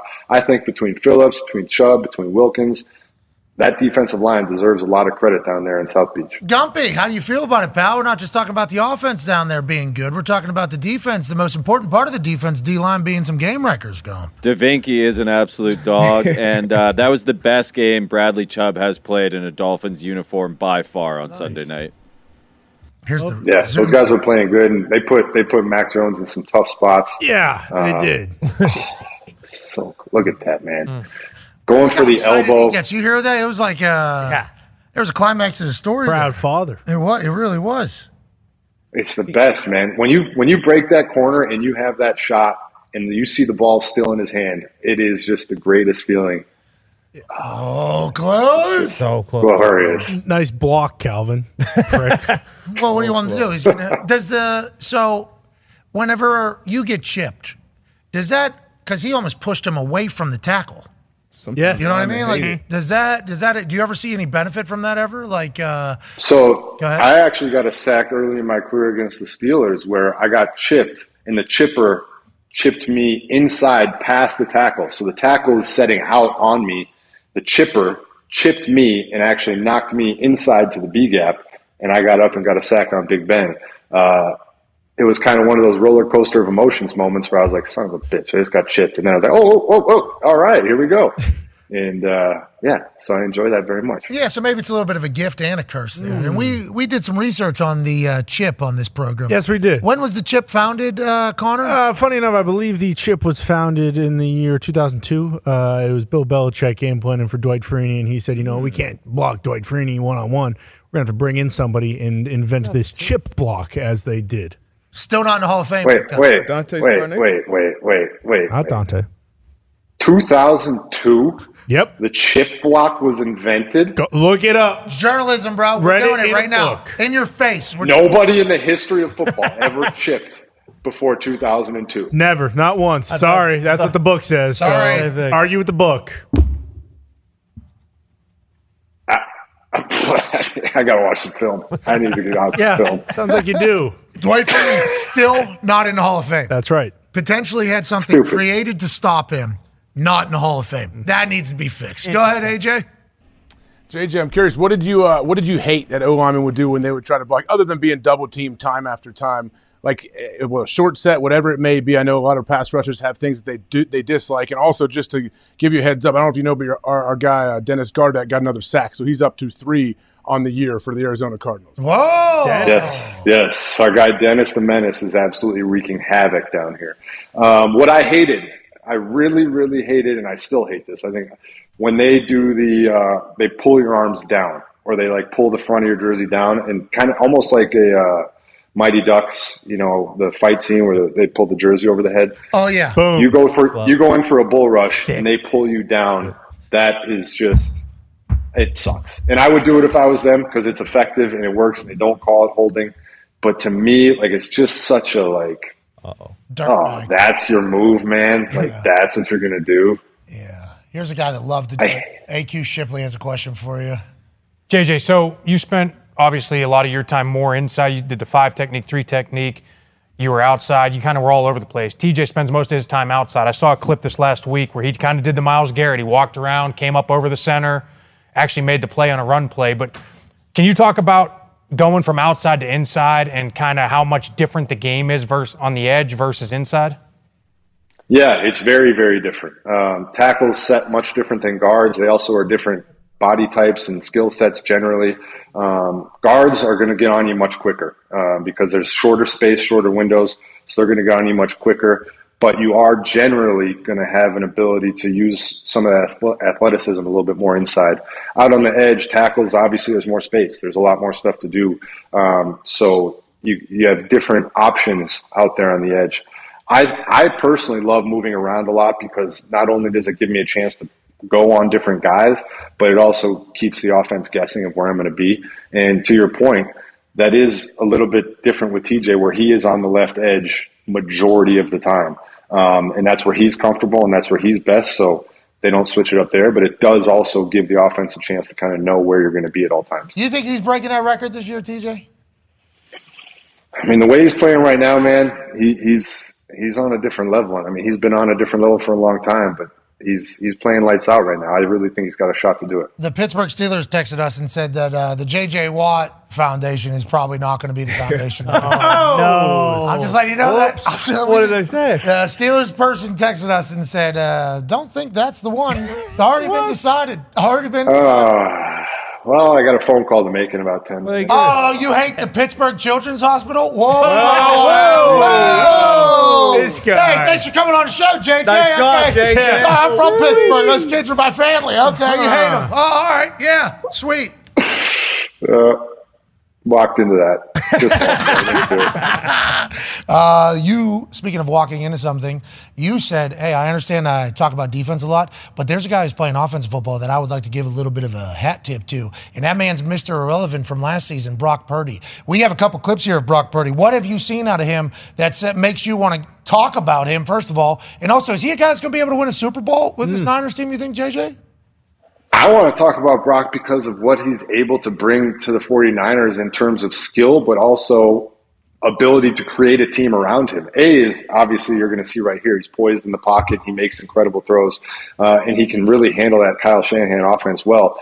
But what it means in this league when you have a quarterback who can play at the level Brock's playing at for $870,000 this season, you're allowed to build a team around him that is absolutely dominant, which is what the 49ers have done. They've got Trent Williams, they got George Kittle, they've got Ayuk, they got Debo, they got CMC, they got Fred Warner, they got Greenlaw, which AJ might be able to give some insight on this. I think is probably the best inside linebacker duo in the entire NFL. You got Bosa, you got all these guys. That's all because you have a quarterback that's making $870,000 this year, and that's unbelievable what they built up there. How do you feel about those quarterback contracts? Obviously, defensive end, and you made your fair share of didn't he? Oh, yeah. Multiple times. We saw that log cabin out there in Wisconsin. My God. Oh, the kid did good. Yeah. Kid did good. 100,000 square feet. Yeah, oh, my God. I think even more than that. Yeah. Every TV has these LED lights around. Uh-huh. Oh, my God. It is all so cool. Speaker playing turned down for what at all times? All the time. Yep. Yeah, you walk in the house. Yeah, boom. Turn down for what? Every step he takes, like in the airport, you know when it lights up. Yeah, it's like avatars, the bottom of the creeks. Yeah, that's right. When you're walking on it, and it just lights up. That's what this guy's log cabin is like. Living in 2038. Still a log cabin though. Yeah. Still rugged. Rough, of course. Still tough. Now You act like you're not talking to me from the Thunderdome, like this literal playland that you live in. Yeah, but we got bugs in here. There's a modest a lot of office. bugs. Yeah, it is a modest office. Okay. We only have what we need. That's right. At this particular Thunderdome. You know what I mean? Heard about 2 sweet additions today. Yeah, well, I'd say. We got some stuff going on here that's going to be absurd. But we're not talking about Thunderdome salary caps. No. Jeez Louise. Okay, JJ, thanks for trying to divert away from this. We're talking about NFL salary caps. How do you feel about next CBA, quarterbacks potentially being put in their own slot so that there's no longer this juggle of feeling obligated to make the quarterback the highest paid quarterback of all time because they've earned it, they deserve it, and they're the most, I think pressure-packed position in all of sports. We all agree with that. But what happens whenever they change what the salary cap is and who makes what and the rookie men and the vet men, basically quarterback numbers just went through the roof, and then defensive ends, I still getting paid, corners, wide receivers still get paid. But a large majority of the roster here now is suffering from it mightily. Do you think there comes a time where the quarterbacks are in their own world almost, as opposed to everybody else, like a quarterback club, like it was old school with the way the money's getting right now, JJ? It's interesting. We were kind of talking about this amongst friends back during the last CBA conversation. And I was talking to my buddies and I was like, imagine if the quarterbacks just got together and said, we're going to negotiate our own little deal. Because, the realistic thing in this league is you have to have a quarterback. The quarterbacks are the stars. They're the ones driving the narratives. They're the ones driving the success. It's just a fact. You can't argue the quarterback's the most important position in the league. So if they truly did want to do, their own little thing, you also can't really argue with the fact that is the most important position in the league. So I could see a day where that was the case, because it also does affect the salary cap in so many ways for teams. But then it's also kind of like that fair market system where it's the most important person gets paid the most, and then you decide who's important after that, how they're going to get paid.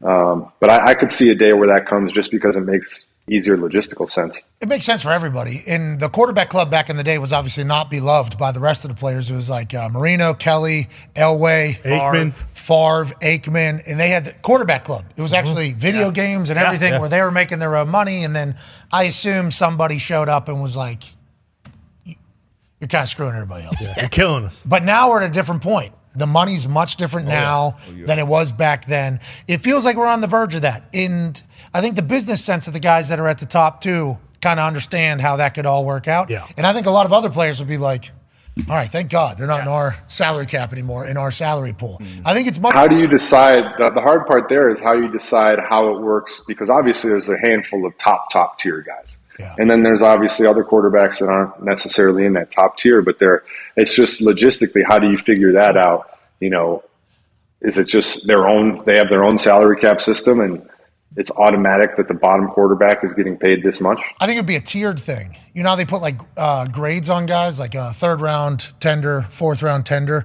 I think it would be like a tiered system with that money already figured out. Like, what's the next quarterback deal at the elite tier? We'll just say that's what that is. Well, it's $55 million a year. Okay, well, that's what we're going to do. We're going to do that. And then the next one's like $60 million a year for the next person. Or you can have this $30 million, $25 million, and then if somebody else, I think it is. It's just its own world almost, I think. Kind of like max contracts in the NBA. Like if you're Pro Bowl each year, if you stay with a certain team, you can make a max. If you don't, this is your slot. Yeah, we talked about percentages of salary cap for specific positions. Yes. Like, hey, the max amount you can get is this percentage of Yes. I think they're going to do it because there's too much tomfoolery with the salary cap happening right now by some places, and then teams are end up with nothing. Like, they make rules to save themselves from future decisions all the time. Like Tom Brady, if he owns a minority share of the Las Vegas Raiders, he's not allowed to work for the Raiders. Did you know this?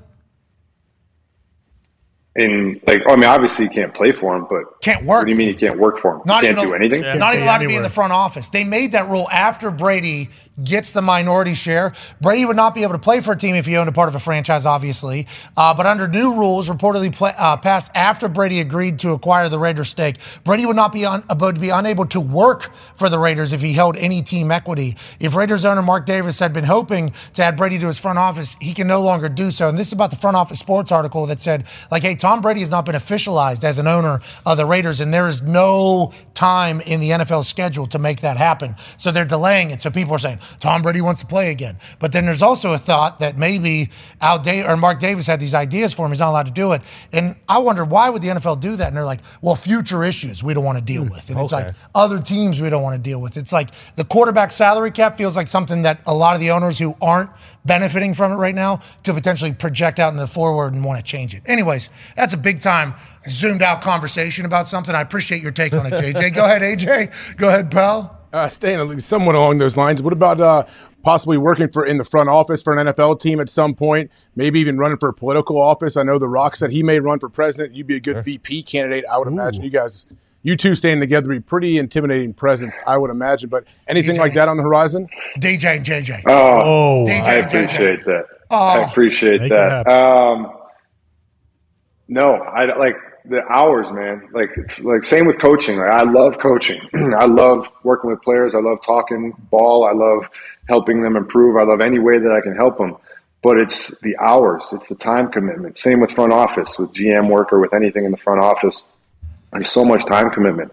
I'm very, very fortunate. I played a game where you got to make a whole lot of money to chase a ball around for your whole career. And I'm very, very lucky that I got to do that. And it's now set me up in a position where I can pick and choose what I do moving forward. And for me, at least as of right now, I mean, who knows moving forward, but at least as of right now, the thing that I want to pick and choose the most is my family. I have a son. I have a 10.5-month-old son. And so I'm very fortunate I can get to come on this show every Wednesday from my house. And I get to now, after I'm done with the call, go hang out with my son. CBS is very fortunate to let me this fall only work the weekends that I choose. So we're going to do 6 to 8 weekends this fall. Oh, it's breaking. Okay. I didn't want to retire to immediately jump back into all full-time positions. Now, when Koa starts running around and talking and maybe driving me crazy, who knows? Maybe my thoughts on that change. I'm sure parents out there are like, take a full-time job, man. But for right now, I want to spend time with him. I'm loving every second of it. How he's small guy?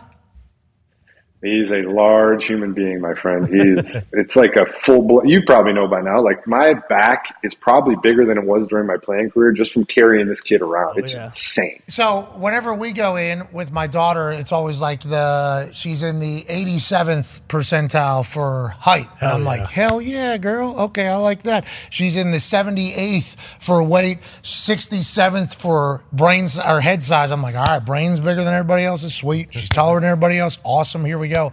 How is it? Has that happened with you with Koa?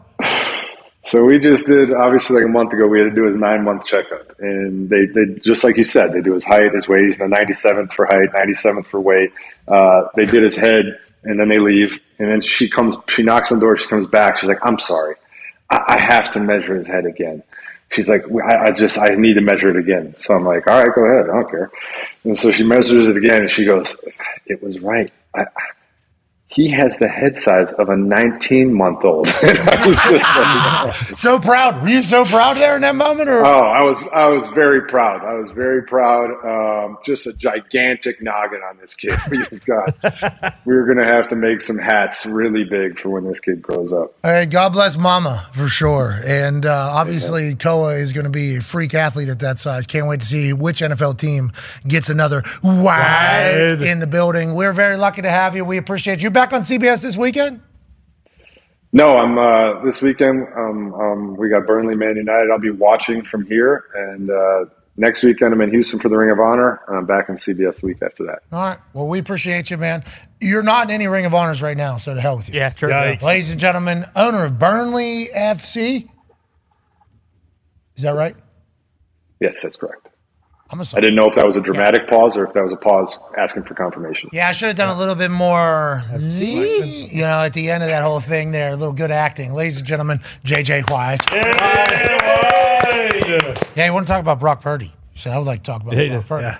This guy ain't getting paid a damn thing. This guy's getting paid absolutely nothing, and he is slicing and dicing for him, which is a massive weapon. He has somehow, even with a book out on him, maintained how good he was last year in his first 6 starts when nobody knew him. Good play caller, obviously a good player, great weapons around him.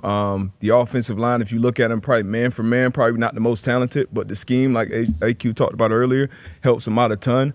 And what that offense has kind of been known for some years now is kind of, hey, take what they give you, dink and dunk, get the ball in the athlete's hands. But Brock Purdy is more so like, hey, I'm going to take what I want. I'm going to move my eyes, I'm going to control safeties, linebackers, and I'm going to, drop my nuts and throw that ball down the field. I think a perfect rating, I know the first week, throwing past the 6 and the quarterback. We had Ayuk on our fantasy bench there. It feels like he and Ayuk have a great connection. Him and everybody seemingly have a good connection. Remember last year, whenever he came in, it was when Kittle picked up what Kittle had been doing. He's also a leader of men, which I think is what JJ was trying to talk about. He galvanizes that group. He's a leader. He's got that Jimmy G quality, AJ.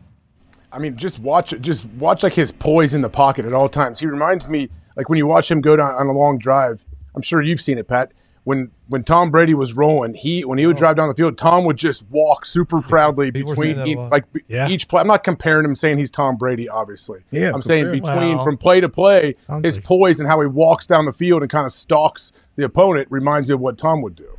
Oh, so you're saying? Let me make sure I have this right as I take you're saying Brock Purdy, Tom Brady?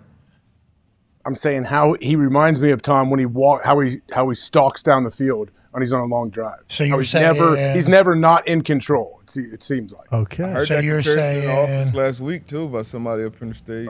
So you're saying AQ Super Bowl champion. You're saying Brock Purdy, Tom Brady? Second coming. Brock Brady? No, I just made a simple comparison of one thing that he does. Tom Purdy. That reminds me of Tom. But that's gets rid of the ball very quickly too. Yeah. You know, I'm a big fan of anyone with a quick release. Tom Brady does that as well. Okay, anything else? Yeah, Brock is awesome. Brock Purdy is awesome. I love watching the kid. Brock changed his face yet? Yeah. All right. Whoa. Tony, he's still young. He's not the only one, okay? We saw some other people on TV today for the first time. They got brand new faces. That's just a part of life. That's right. Yeah. Science has figured out a way. Was it a shot? I was just asking. Science has figured out a way to make people look younger. Today's show is brought to you by SeatGeek. We obviously love SeatGeek. Right now, you download the SeatGeek app. You can buy any football ticket with 15% off using the code Pat15. At checkout, SeatGeek is the greatest ticket buying platform on planet Earth and the moon. We appreciate SeatGeek. Obviously, they're the first ones to say, like, doing an hour free? Yeah, we would like to pay for that. Okay. Yep. Are you doing anything? Yep. You guys, your show? Yep. All right, we want to be involved. We appreciate the hell out of SeatGeek, and they are the greatest because everything you buy is what you get. You're not going to get catfish. No. And they'll let you know if you're getting screwed. Not a lot of people will. So we appreciate SeatGeek. We appreciate JJ. We appreciate Jason Kelce. We got Chris Carter in the next hour on YouTube and ESPN Plus. Sports Center will be on the other side of this 7-minute break as AJ gives you a motivational speech on this Wednesday. Nope, and I do not have the countdown clock, so I have no idea how long until we get to ESPN, but great show today, Pat. Great show. We'll see you all tomorrow. Goodbye. Incredible. You remember when I used to do that? I forgot I used to do that. Now you do it with a heart out on ESPN. You do it as it's going to Sports Center. I forgot I used to do that. All the time. That was literally in the moment. I'm like, oh my God. Yes. I used to be able to put AJ in a terrible position. Because AJ loves motivational speech. Isn't that like your big thing? Yeah, they work every day. They always work. Okay, so we got 4 NFL guys right now currently sitting on microphones. Okay, right now. Darius, how do you feel about motivational speeches? You know what I heard one last night? Kirby Smart, halftime. It's pretty legit. So it depends. I think the timing, the delivery, who it is, when it happens. Let's give a percentage. That you've heard as a football player. But I would say about 8%. Okay, 8%. We got 8% to work. That's not bad at all. AQ Shipley, your thoughts on motivational speeches? Give a percentage of the amount of speeches that you've been told since you got into big-time college football at Penn State through your NFL career that really got you going and needed to be heard and worked. 0.0003%. Whoa, there was one. What about? Wait, that's a small. Hold on, that number sounds oddly familiar. 0.0003%. Yeah. There was some other. Wasn't that a stat? Yeah, that was a stat. That was. Oh, you mean the denominator? I think that was. There was a denominator in it. What was the 0.0003 though? That had to be a really serious. Whose was it? It was Tom's. Tom. It was Tom's before the Super Bowl. The same one that. Yeah, the same one gave he did to New England. in New England a couple times. Yeah, but that thing was awesome. I didn't know it was recycled. Oh, yeah. I wish I never found out it was recycled because that thing was awesome. It's been leaked once before the Seattle Super Bowl. Your family's honored. Bingo. Yeah. That one, right? Yeah, that one's pretty good. And you what? Put the helmet on and ran right into a wall? Yeah, I was ready. Yeah. I mean, I was kind of like walking out, and then I was like, wait a second, I'm going to stick around for this one. Okay. Yeah. So you're 0.0003%. That's it. You're 8%. AJ, why don't you give a take on the percentages of motivational speeches that have really scratched you where you itch? It depends when you start, because in high school, I was very impressionable, would do anything for my coaches because I had so much respect for them, and they legit would give, like, they would never call it a pregame speech, but how we would talk to the team for 30 seconds before we go out they absolutely worked. But then in college, Jim Tressel, he definitely would never say, hey, I'm going to give you a motivational speech. He was just an inspiring dude and was awesome. But then after that, I think as you grow up, we don't really need them anymore. Like, we just don't. Like, if you're not intrinsically motivated, you don't deserve to be a professional athlete, I think. So when those people were talking, you just had to put a percentage on how many really worked and, kind of I think the best ones are organic. The best ones are totally organic when someone that usually doesn't speak all of a sudden speaks, and you're like, okay, I can feel the passion coming from this person, and I know it's real because they don't try to do it only when the camera's here. We all know the people that, oh, there's a camera. Hey, everyone hold up. Here we go. Make sure the camera gets me in the middle. Oh, yeah. Those are tough sometimes. Who does that? We had a teammate like that. Oh, yeah, we did. Who? We're not You had a guy do slam poetry, you said. Oh, no, that was at the rookie show, and that was one of the most obnoxious things. The least amount of self-awareness I've ever seen out of a human in my entire life was during that rookie show doing slam poetry, thinking that we were going to do this. Snap it up. Like, we get it, pal. But, there was a guy on our team who I think we all liked as a human. Yep. But the whole song and dance was a little bit old for his production. Sure. Because you have to be good, too. Like, if you're going to talk, you got to be good. Because if you talk and you're not good, then it's like, oh, we hate this guy. Shut up. So it's like, isn't? I mean, make a play. That's real, yeah. All right, why don't you shut your mouth, okay? And why don't you help us? And I'm the punter, so I'm not saying this. I am just a part of the crowd, observing and reporting about what is working, what's not working. I'm never talking in front of anybody, okay? That needs to be known in the football world. Kickers and they had that girl. Remember they had that girl? Oh, yeah, Sarah Fuller. For Vanderbilt. Yeah. They had this girl. She was a great soccer player. Yeah. Stud soccer player, very good. Had a big leg, kicked the ball well, I think. Like, not going to be in the NFL, but kicked the ball. And I don't know if that's ever going to happen, by the way. It takes a lot of explosion to be able to move a ball as big.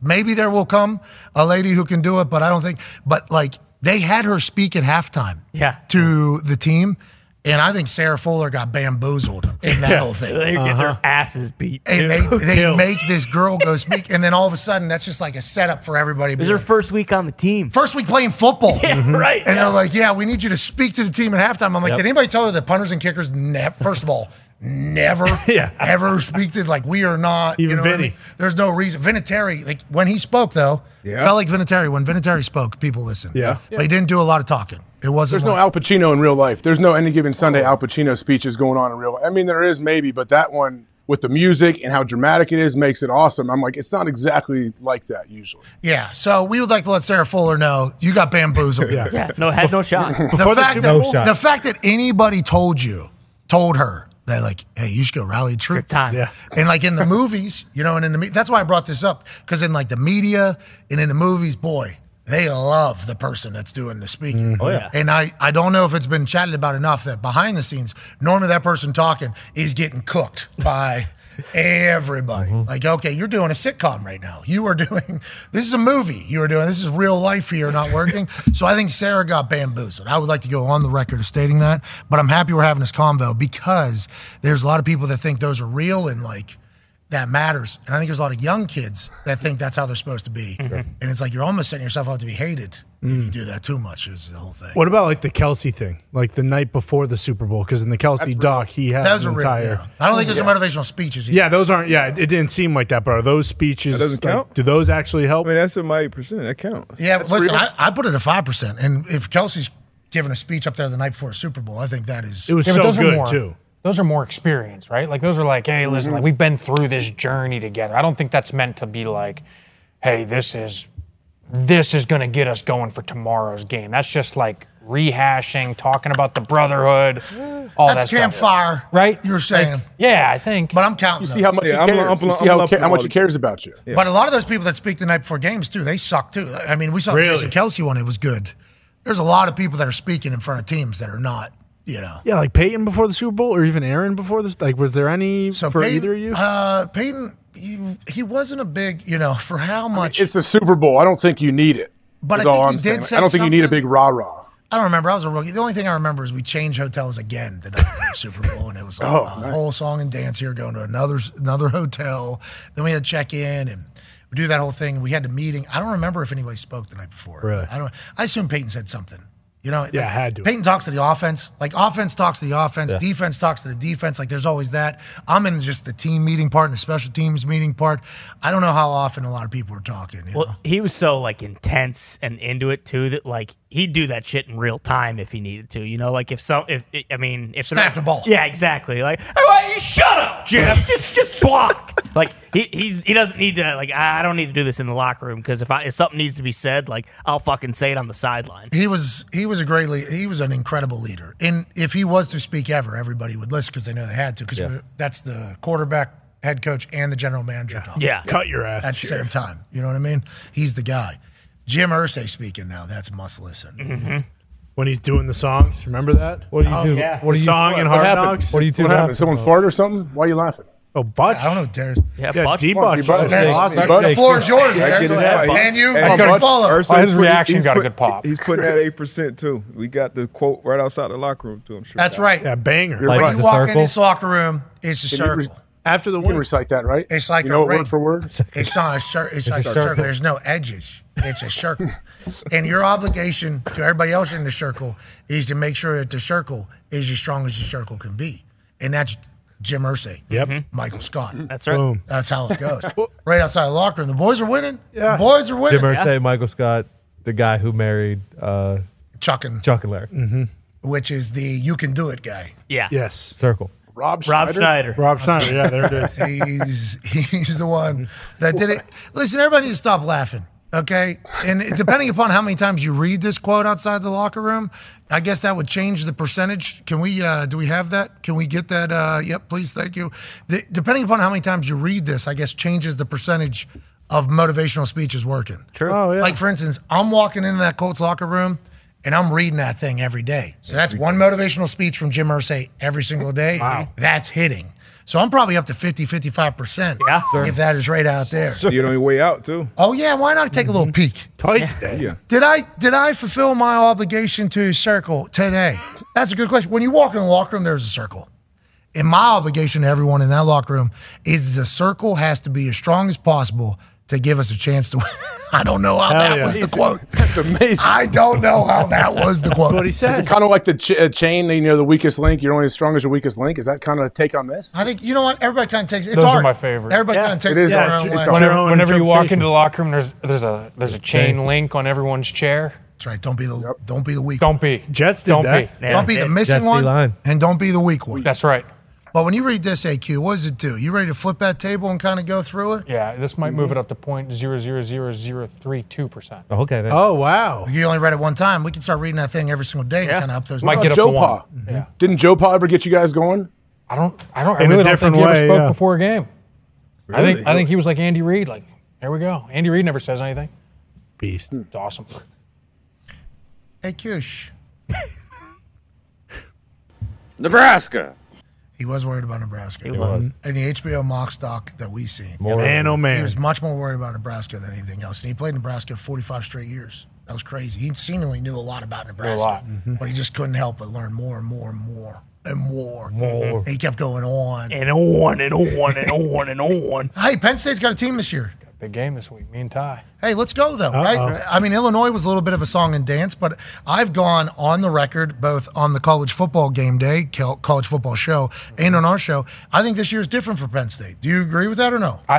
Yeah, I did. You put your head down immediately. Well, because I did. I got more belief I didn't in like them the than way they him. looked Last against week. Illinois. I didn't like the way. Yeah, they but a looked. lot of teams laid an egg this past week. What is that? Just a week 3? Everybody goes to sleep. I don't know. You're dealing with 18 to 45-year-olds now in college football. Yeah, I saw a kid just Miami. applied for his 10th year, right? Yeah, He's been in since 2016. and Tez Walker can't play. Okay, I'm about sick of it. Okay, about sick of it. The NCAA is a sham and a mockery. And the more stuff we hear, there's a kicker for Virginia is 30. Yeah, Yes. Marine. Yeah. Thank you for your service, obviously. But he's admitted in there because his clock never started, I guess, because Yeah. he went to the Marines or Bingo. whatever. And there's people getting extra years because of COVID. And The yeah, this Aussies? guy transferring. Yeah, the Aussies are coming in at the age of 25, 26, American dream taking place. And this Tez guy can't just get. Why can't we just let him fucking play? What do we even. No human in the entire college football world thinks he shouldn't play, except for the assholes at the NCAA that are upholding the rules. You should go down the street. Isn't it? The NCAA is here. Should. Oh, yeah. That's They good. don't like Give me. one of those I don't- motivational speeches to them about this. Buddy, I've been crushing the NCAA for what? Since the day we got on a microphone. I am not a believer in that operation down there. I don't think there's any brains there. Yeah, I don't think I there's agree. any brains there. I assume there's good people in there somewhere, but everything they do that gets made public is like dumb, bad, stupid, Yeah. not the right way about going things in my eyes. The Tez one for sure. Now let's get back to Penn State though. You don't believe in them. Why? Because they had a bad week? No, I believe in them. I'm a big believer in the quarterback. I think the quarterback's a stud, and I just think they got to get the passing game going. Like, I think, there was a lot of hype going in. Like, they're going to score a ton of points. They're going to do this. I thought their passing offense looked terrible against Illinois. Now, maybe Illinois is better than I gave them credit for. Who knows? Illinois the first couple of weeks were 120th in defense or something like Perfect. that. There it is. There's my answer. The whole secondary went to the league. Yeah. Bad shit got drafted. Oh, they lost a lot of people? Yeah, everyone. I think their Oh, team- the Illinois bloggers told me I didn't know ball whenever I said they lost their whole defense. Even defense coordinator's not there. Defense coordinator gone, whole secondary gone. That's going to be a little difficult to pick up, but it seems like you think they have. They found it this year. The new Illinois defense played against you guys well. They looked good against us. I mean, it took them a while. They obviously covered. They did their thing at the end, but like the running game was solid. But they got a stud NFL quarterback. They got good receivers. Like, let's go get some scheme going. Who's the OC? He's from Youngstown State. Mike this guy Penn. Yancich. Oh, so he's a dog. Yancich, is that his name? Yeah, Maybe? it seems Something like he's- that. I think Tressel. Jim Tressel. What? Tressel Pelini? Tressel disciple, Or right? Bo Pelini. present. I think they're both at Youngstown State, to be honest with you. Youngstown State is where everybody goes. You just kind of find your way down into Youngstown. Yeah, great do city, that, great yeah. place. Iowa's defense, very good. So Very it's going to be good. another one of those. Great coach, too, right? You'll be able to Parker? find it out. Yeah, Phil Parker. I mean, Iowa, too, is like they've always kind of played Penn State well. They play to the level of their competition, which is why a lot of times, like, they'll be 8-0, and then they'll fucking get beat by Northwestern by 2 touchdowns at home because they kind of just play to whoever their competition is. I think they'll get up for this one, though, in Happy Valley, night game. We'll see. They didn't look that great last week. I mean, they beat the shit out of Western Michigan, but they should. Cade McNamara is still kind of banged up, which worries me a little bit, but I think it's going to be a good game. I think Penn State's 14.5-point favorites. I don't know if they'll win. I hope they do, but I fully expect Iowa to cover. Maybe AI Ferentz will call plays too. That'd be cool. That's our favorite. They'd Our win. favorite Ferentz is the AI A1. AI one. College got a lot of great games. Colorado going to Oregon. Yeah. That's huge. Unreal. Without Travis Hunter, Not good. that's wrong time to lose your guy. That kind of scares me. I've been a big Colorado supporter since the very beginning because I support Prime. I think Shador's an absolute dog. But Travis Hunter is the difference maker. Obviously, 136 plays over the first 2 weeks. Him to get hurt now going into Oregon, then USC next week. Yeah. Could be a tough couple weeks, but that's a big-time game, AJ, on ABC at 3:30. It's going to be fun to watch. I mean, they have tons of talent. That's what you've mentioned before. There's a lot of talent on the team we probably haven't even seen play yet because of who is running. It's like probably almost. I'm not going to claim like an Alabama, how deep Alabama would be at time. Oh, their fourth-string running backs getting drafted, Makes stuff sense. like that. I'm big on comparisons today to big-time institutions and big-time players. No, you're right, though. It is.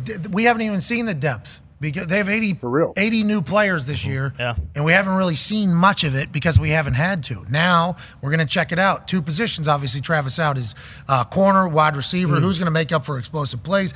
Weaver, that wide receiver with the dreads, he is beast, phenomenal. Their tight end, 87. I forget who he is. He's big, fast, strong. Seems to be had a big game. Yeah, he'll be the guy I think without Travis Hunter, alongside the Weaver or whatever. 20-point dogs. Yeah. I heard. Cover. Yeah, both their wideouts. Him and Jimmy Horn Jr. are both from USF, both USF transfers. Great. I can't wait to see how they handle it. But Oregon's a great football team. And then obviously all eyes are on South Bend, Indiana. That's right. As Ohio State travels in to take on Notre Dame. We'll be there live on Friday from the game day set, which I believe is on the field near Touchdown Jesus. Oh, hell Okay. I believe. It's on, that the quad complex. I don't know. Is that what it's called? That's what I call a lot of grass on a lot of campuses. That is what they call it in Bama. They did call it that in Bama, and I assume other places they've called it that. We're not 100% sure, but are you confident in this Ohio State team here against Marcus Freeman and Notre Dame? I am. I like, honestly, what Ohio State's defense is doing. I hope they can get some pressure on Sam Hartman. I think that guy could pick you apart if you let him sit there. Estime, too, dog. Yeah. Right. Offensive line, great. Ohio State wants to run the ball, too, though. That's the thing. Like, they've been running it well. What's the over-under there? What's the line? That's a good question. The line is 2.5 or 3. Ohio State is favored. Okay. Wow. And what's the over-under? Because it sounds like this is going to be a quick game. Oh, yeah, a lot of home dogs. Whoa. Yeah, dude. It's crazy, especially with the vibes, allegedly, what it's going to be this weekend. And Yes, and with quarterback, too, at Ohio State and all that. And you home, Exactly. Yeah, it's great. With how Notre Dame has played, it is. Chip on the shoulder. Yeah, I'm sure Freeman's bringing it up, if I had to guess. It started at 63.5. It's down to 55.5. Yeah, it's quick 8 points out there. As the people started talking about, probably going to run the rock a lot. Yeah, probably going to run the rock a lot. Oh, okay, it's going to be a quick one, probably. Not a lot of turnovers, unless there's a fumble here and there. So you start whittling away at those points. I think we're in for a good one. I cannot wait to get to South Bend on Friday. Hopefully you will come join us. We've heard there's a little bit of a buzz. There is some little bit of a buzz. I mean, Marcus Freeman. Yeah, listen to what Coach Freeman said about the weekend and the hype around this particular game. I cannot believe this being real. Yeah. I thought this was AI when it got sent to me. Mm-hmm. This is not AI. Here's Coach Freeman chit-chatting about the buzz in South Bend. We're excited about, the chance to go against a top-tier opponent for sure. And we're excited about just the atmosphere, the experience that's going to be here with College Game Day and the Pat McAfee Show. Whoa. How about it? Whoa. Why? He wanted you to wear a Notre Dame tank, by the way. Pretty cool. What's that, pal? He wanted you to wear a Notre Dame tank on the show. Okay, well, I want to wear a split jersey, but we can't all have this. Exactly. You know what I mean? I was like, what's that? I guess neither of them will happen, right? No, well, you tell me. Well, I don't know. Got to talk to my mother-in-law. She's got to find that thing if so. Oh, it's framed in your bathroom. Yeah. Where's? Yep. Hey, General Bob Carpenter. I know you know your way around every house that the Hawk family has. Need you to find that split jersey. Yes, let's call Bobby. Let's make sure we get face to face. It's not in my house. Yeah, but there's a lot of houses. You know what I mean? Come on, Hawk. You know it, Hawker. You switch. I'll wear that tank top if Coach Freeman. And thank you, Coach Freeman, for the love. Our draft class too. 09 draft class. Freeman? Yeah, we're in the Senior Bowl together. Yeah. He was on North. Yeah. What did you think? Did you guys win that game? Nah. Ooh. Sorry. North South, kind of, you know. Well, they put West Virginia on the South, even though They put USC on the South too. Yeah, we did. We had Ray Maluga. Really? We had Brian Cushing. We had that whole crew. Clay too. You had Clay. Well. Yeah, we had. That's how I got along. That's how I met all these guys. It was awesome. It was great. We're on the bus. It was like the whole superstar crew. Just sitting there. Good dudes, by the way. All of Ray Maluga's head. Ray would annihilate. I'm telling you, watch some footage of Ray back. Lineman, hey, I'm just going to pull around here. Nope. Ray is going to hit him in the side of the head, and the guy's going to go cold. That happened all the time. He was incredible, too. Very cool. Yeah, we got the big-time win. Pat White, obviously, MVP. That's what Pat does. If it's college football and Pat White's playing, he's going to win, and he's going to get the MVP. Joining us now is a man that we need to go snoop around. Ladies and gentlemen, the General Bob Carpenter. Attaboy, General. General, thank you for making time for us here, and we understand you're on the move, and this was kind of unplanned. Need you, General, you hear me? I got you. Coach, need you to find this split jersey that Laura wore whenever AJ took on Brady for this Friday show. I need it. We need it. Is there any way you could find this for us? All right, well, I'll try to sneak up to the house. Laura told me that it was up there somewhere. I got to find it. I think it might be in a box, but I'll see what I can do. Yes. Okay. Thank you, General. We appreciate it. That's all we need to hear. We know you're on it. He brought football back in the Big Ten. He'll find it. I assume he'll be able to bring that split jersey back. Yeah. You didn't think I was going to do that, AJ? When I said to you last night, I said, I definitely thought you were. I definitely thought, first off, I don't want to cut you off when you called me last night to tell me about the jersey, but I 100% thought you would absolutely call Bob and tell him to come and find it. So as he was giving me the song and dance last night on the FaceTime, I'm like, hey, Bob, need the split jersey on Friday. Yeah. And he goes, I don't know where it is. I haven't seen that thing. You're going to have to ask somebody else for that whole thing. I'm like, are we making one or do you have one? He goes, yeah, you should probably make one. I don't know where it's at. And I tell him, I'm going to have General Bob Carpenter search your entire fucking house. How about that?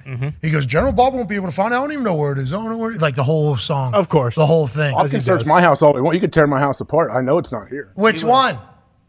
It's my mother-in-law's had it from the jump. She's had it somewhere in storage from whenever it happened. Hey, come on, Chopper. We need you. Chopper. We need to call Chopper. We need to call We'll get it. We'll find a way. You just can't. I think she actually wants it back, though, if we take it. Her mom does. Oh, absolutely. Hey, we will bring it back. What do you think we're going to do? We're not going to do it. AJ's going to try to burn it. It'd be easy I to might forget steal it. I don't want to forget it. Hey, so real talk, though, just as we're having our laughs about this, Laura hates that thing because of how big of a deal it got? Yeah, she doesn't want any coverage over anything. So, yeah. Because that became the story, right? Oh, yeah. Zoom in on her. We're just naive. We're just super naive. We had no clue.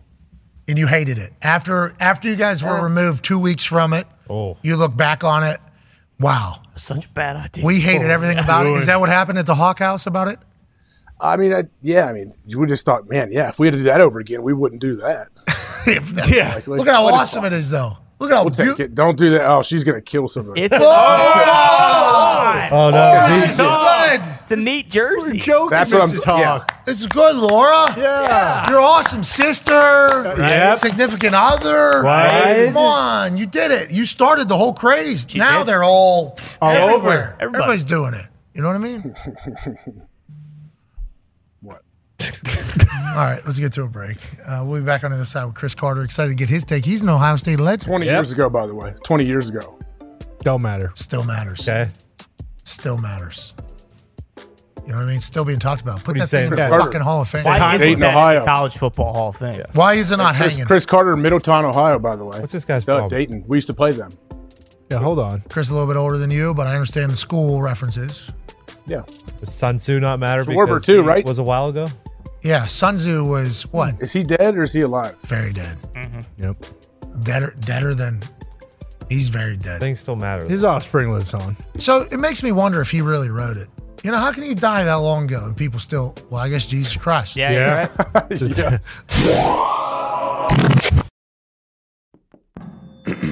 ESPN Tournament Challenge is here.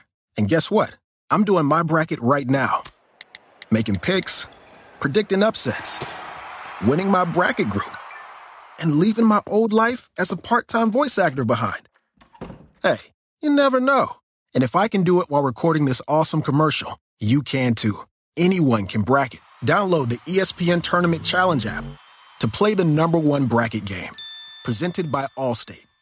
Reggie White, who's a defensive end for the Green Bay Packers, says that the firebombing of his church in Knoxville, Tennessee this week was the work of racists who may have been trying to hurt him. First there was one fire, then there was another, then there was another. It wasn't just Reggie's church that burnt down. Hundreds of churches burned in the 90s. I think we have a major problem in our country that we don't want to admit, and that has to do with racism. Was this 1996 or 1956?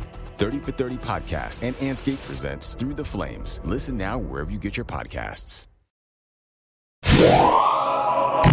Joining us now is not only an Ohio legend, but an Ohio State legend, a Hall of Famer in the NFL, and a man who we don't get to talk to enough, but every time he's on this show, he fucking kills it. Ladies and gentlemen, Cris Carter. Yes! How we doing, man? Good, man. Let me flip you around real quick. Hey, you do what you got to do. The house looks good. Oh, wow. What's that back there? What's that back there? That's called the Thunderdome, dog. Oh, okay. All right. Well, welcome to the Thunderdome. We wish we could be in there. Your house is beautiful. Incredible career. Great to see you, Cris. You look great. Yeah. You look great. Thank you, man. How you guys doing? Just busy as hell, Cris. You know, football season, once it gets started, it's kind of a nonstop watching football thing, and we're lucky to do it. I think you got to move to your right. Boom. There you go. Boom. We're figuring Congrats on all the success, too, man. We're busy, Cris. You know, we're just very busy, you know, trying to figure it all out, enjoy it. What are your thoughts here early in this football season? You follow college much? Do you watch NFL? Is it all football? What is it for you? It's all football for me. And NFL will always be first. And college football, always watching that closely. It's wide open this year, just like the NFL. So, man, everybody's watching what's going on with my boy Prime there in Colorado. So, I think they've changed the conversation about college football out there. You know what I mean? Because there's a business side of it too, which I think a lot of us who are NFL fans, we appreciate the business side of the NFL. We like to see what the deals are, who's making what, the pressure, what are the numbers, the ratings, the TV deals. Yes. It's like Dion has taken all of that and made it very prevalent in Colorado, where I think he's getting a percentage of ticket sales. So we're like watching that place sell out. They're on prime time now every single weekend. Now 10 p.m. is a little bit too late of a start. Yeah. But all eyes are on Colorado, a team that lost 11 games last year for, I think it's like the 4th time in FBS history that a team has started 3-0. They might actually win too, Cris. It's not just bullshit. It's not just hype. Like, they're an actual good team, and I think they're going to be that way for the rest of the season, Cris. Dion's always been special. He's always been elite at anything that he's done. When he first showed up in the NFL, he had a hat on and glasses. So when the coach started saying stuff like that, I was like, oh, he doesn't know who he's dealing with. Don't get caught up in the flash.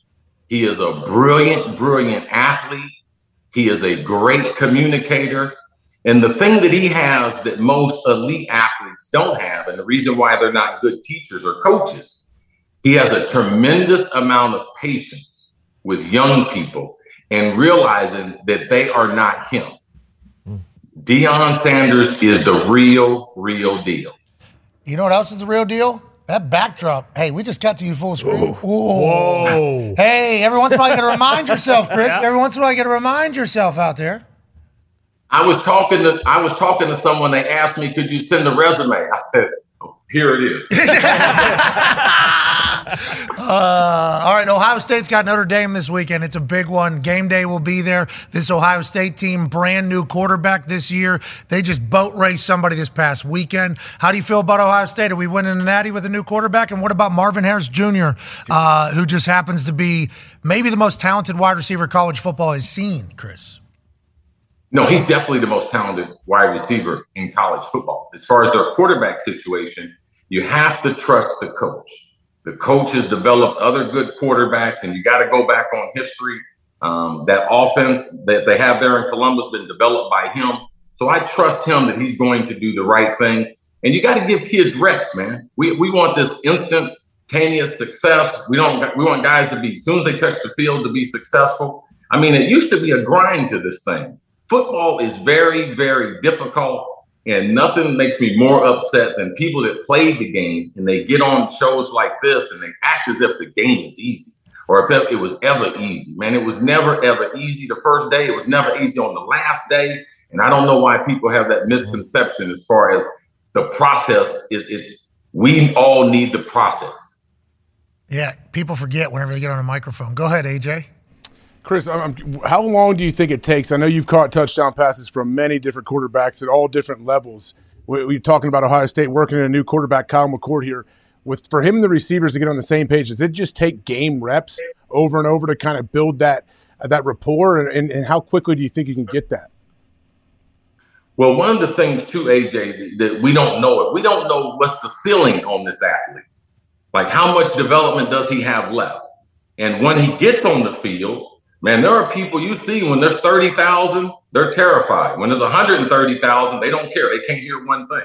So we forget all those things as far as what makes someone special. Can they respond? Can they take coaching? Are they open? Can they continue to learn? So I do believe they're doing the right things. I thought the rotation the first couple of games was the right thing to do, but now you're getting down to it's time to get paid. So now you got to put the guy in there who you believe can throw the ball, and especially they got 3 or 4 pro wide receivers. I mean, Brian Hartline, goodness gracious, what he's doing there every single year. I mean, they're stacked at wide receivers, and I believe Marvin Harrison will go down as one of the greatest ever, if not the greatest ever, Buckeye wide receiver that's played college football. Well, you're an Ohio State Buckeye legend, obviously, who had great success in college. And then in the NFL, we all know now you're Hall of Famer and legend of the game. Let's talk about the NFL. Let's talk about the Minnesota Vikings a little bit. A little bit different this year than last year, Cris. You know, a little bit different. Now, I don't think Kirk is the issue, though, right? Kirk is not seemingly the problem. You got people in New York saying, we'll trade for Kirk Cousins right now. Get him over here. Get him out of there. What does this year look like for the Vikings, you think, after this first 2-week start?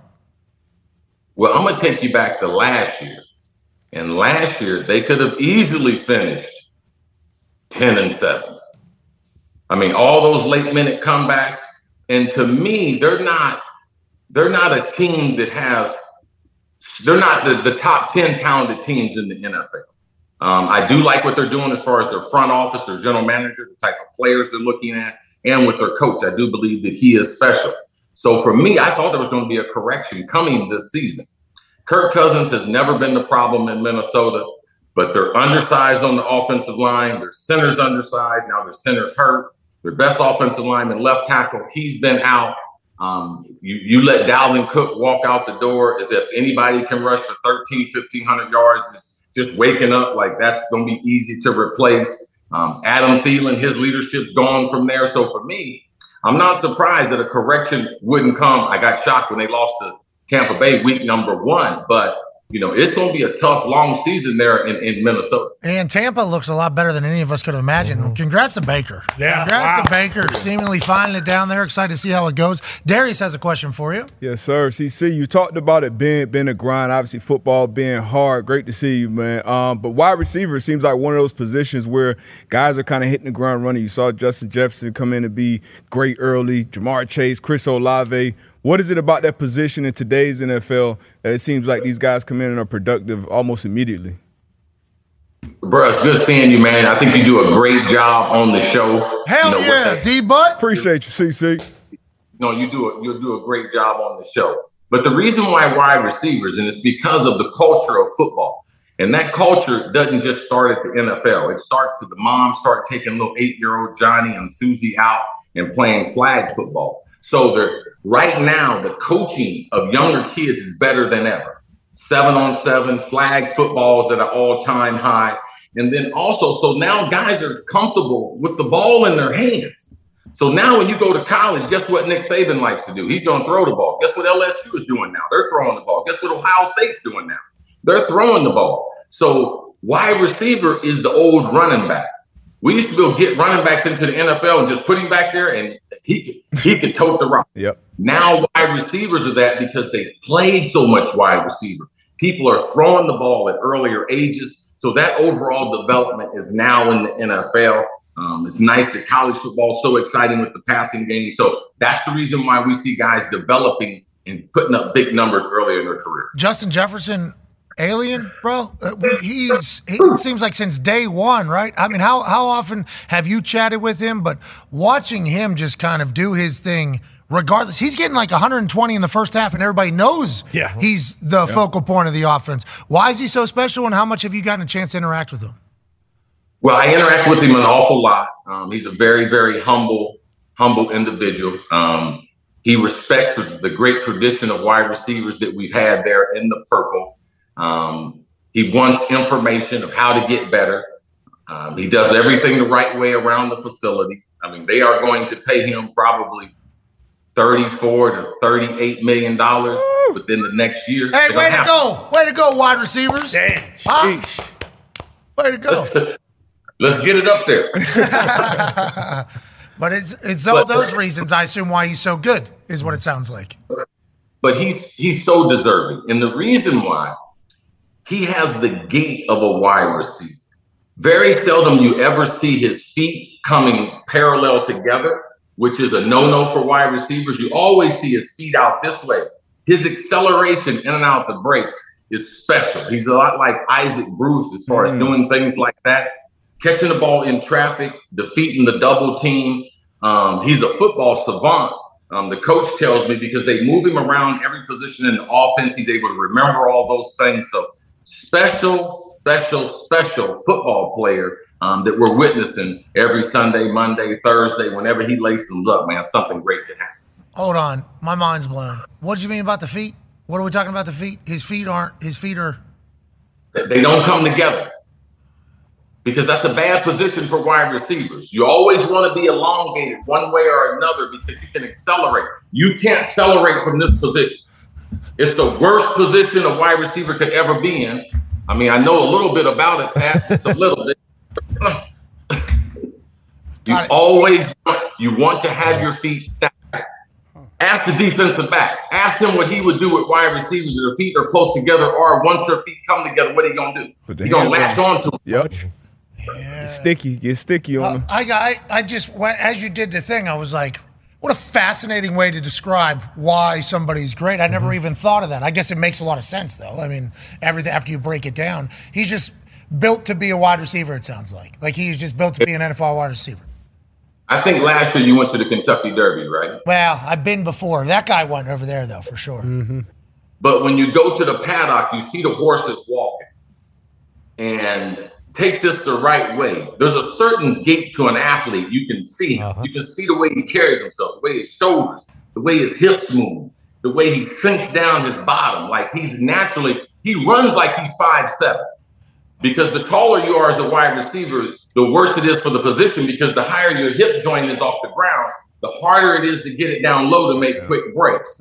But he can transition in and out of his routes the best in the game right now. So I don't know who said it first, but somebody on TV during the draft combine coverage said, I just want to see a big ass. You know, like that's one of those things though about like athletes, not only like the way they walk, but the way an athlete is built too. You can normally tell how somebody's going to be. That's why whenever we saw Kirk Herbstreit's kid, Jake Herbstreit, shoot a basketball, and he couldn't even hit the back, like this guy couldn't even hit the back, where it was like, everything about you says athlete. Yes. Everything about you. And then we do some athletic stuff and you don't do it. We understand completely what you're saying. Literally just happened. Let me tell you, one of the greatest big butt athletes of all time. And you guys make sure you tweet it out there, Instagram it out. Larry Fitzgerald. His booty is ginormous. Pretty good. I mean, if you got a big ass, you're going to catch 10 catches a game for 25 years. I think that's what Larry Fitzgerald did. And then you're going to get called out on Chandler Jones' Instagram. That's going to happen immediately after. Have you seen that? I don't want it to get too serious, but have you seen the Chandler Jones stuff happening right now? That seems a little bit alarming, like legitimately a bit alarming at this particular standpoint. Have you heard about this? Refresh my memory. Okay, so we're literally in the middle of this right now. Like Chandler Jones, Von Miller texted him, and he put out Von's number pretty much on a screenshot of the text message. Then LeBron sent him a message. Then Larry Fitzgerald sent him a green text. Don't want to judge. Don't want to judge. His big ass caught a lot of footballs. Right. We just heard it here from Chris Carter. But then Chandler kind of put him on blast that whole thing happening, which I think leads to a bigger conversation. It's like the mental health, I feel like, of players is being chatted about more, but we're still having situations kind of pop up seemingly. We do not know if Chandler's hurt or what is happening, seemingly not in a good place with the Raiders. How do you feel about that whole aspect of the NFL and how it's kind of handled in the modern athlete with the amount of scrutiny and how you have to manage getting through day to day? Chris? Well, I want to make sure that we give the right tone to this. Bingo. Because, someone's life could be in jeopardy. And playing in the NFL is a special, special thing. And if someone was trying to take it away from you, or you felt like someone was disrespecting your talent or wasting your talent there, we've seen these things happen. But I think that as far as athletes and the National Football League, we're in the best spot that we've ever been in. You know the reason why? Because we listen and we really care. And I got a lot of guys that are friends of mine that, they're older and their mental health and their overall health, it has really been compromised. And most of that is because of the game of football. So I love the help. I love that we can talk about it now. I love that you don't have to be perfect. I love that people accept you're having a bad day, because all of us have been through it. But we grew up in an era and played in an era that people didn't want to talk about it. So now, if you really, really care about us, care about the mind, the body, and the soul, not just the performance on the field. Because one day they're going to take the air out the ball. Then where are we at? Yeah. Who is this person? Who is this human being? So I got a great deal of respect for what we're doing professionally, and I got a great deal of respect that anyone that thinks that right now I'm not at my absolute best. And that leads to us saying, hey, Chandler, a lot of us are on your side, buddy. Yep. You know what I mean? Yeah. I think anybody and everybody's ready to have a chat. The NFL misses you. You know what I mean? Watching you play football is awesome. With that being said, AJ has a question with you, Chris. Chris, you ever watch some of these wideouts with free releases a lot of times and not getting roughed up too much past 5 yards? And obviously, rules are a little different now to protect everybody. Like these receivers, I don't know, if you played in current day NFL, how would you feel if you could go across the middle? You're going to get lit up, but they're not going to take your skull off or they're going to get kicked out of the game. Well, I just think for the betterment of the game, I don't want to be the voice of the old man sitting in the back saying, oh my God, boy, hey, you should. No, the game is better now. The game is safer now. I couldn't have played any better. I wouldn't have wanted to do my career over again. 16 years playing in this league. The first 15 years, I only missed 4 games. So no, why would I change ever doing something like that? I got a great deal of respect for the people that are running the game. The changes that they made are for the betterment of the fans and the overall health of the wide receivers. But the game is a little bit easier. Almost all games are easier. The NBA is easier. National Hockey League is easier. Baseball, it's a little bit easier. They want to hit home runs now. They want to hit for average. So all the sports, I believe, they've changed. Some of them for the better, but ours, as far as overall health and protecting people, I do believe it's really advanced the game beyond our years. One that I just, UFC feels like mixed martial arts is not easier. Yeah, that is not good. It feels like everybody has gotten better in that one. Yes. You know what I mean? For sure. As we were thinking, we were going through those sports, and I'm like, yeah, it feels like that one's right. Yeah, that one's right. Quicker, faster, slower. Okay.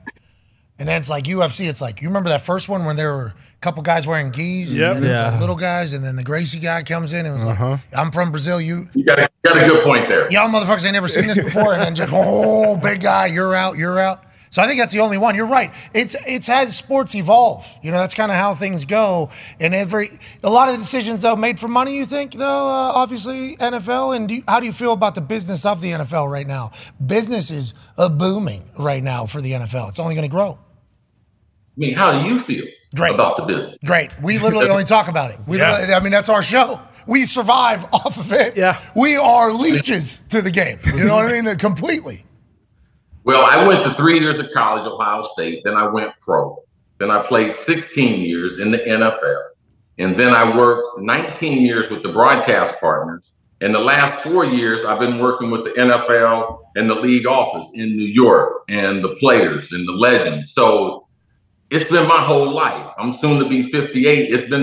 So business is great, man. Hey, thank you, NFL. Hell yeah. Thank you, NFL. We appreciate the hell out of you. Tone has a question for you, Chris. Yeah, Chris, early in the season, it feels like maybe not more than ever, but it's definitely noticeable where quarterbacks are either not being able to read or not being able to pull the trigger and kind of just not on the same page with wideouts.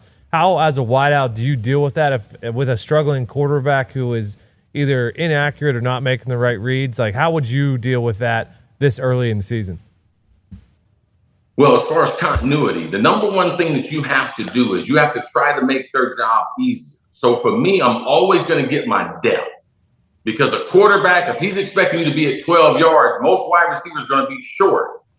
A lot of wide receivers can't count that good. So at 10 yards, they're ready to come in and out of their break. But the quarterback's not ready. So the number one thing is make sure I get my depth so that he's comfortable. And I'm going to try to make a spectacular catch within the first few minutes of the game, the first quarter, to make him feel like, man, you don't have to be perfect throwing it to me.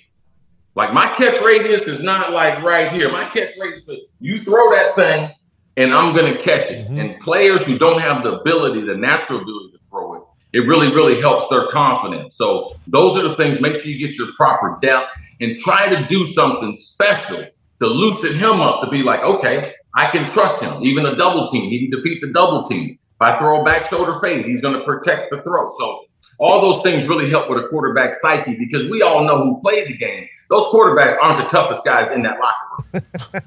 I think that's a very valid point. Now, some of those shots, though, these dudes take, you know what I mean? Kurt on quarterback, we were watching him getting picked up and drove. It's like in those moments while I'm watching, it's like, all right, we find out now. Yeah. Right? We learn now because everything at practice not touched, life, everything's good. What type of food do you want? Where do you want to go? Here's better internet than everybody else has. Like, this is the life of a quarterback, literally their entire. Mm-hmm. And then they take that one big shot, and it's like, I think everybody, even themselves, are almost wondering, like, all right, am I going to get back up from this or not? And it's like sometimes they don't. And then the great ones do. Patrick Mahomes. Yes. Think about these guys, bro. It's like we have a class right now, Chris. I know NFL business is good right now, but there was obviously going to be a convo about post-Peyton and Tom and Aaron and all the Ben and all the. This young class we got right now, Chris, seemingly more talented than ever before. It is a beautiful thing, Chris.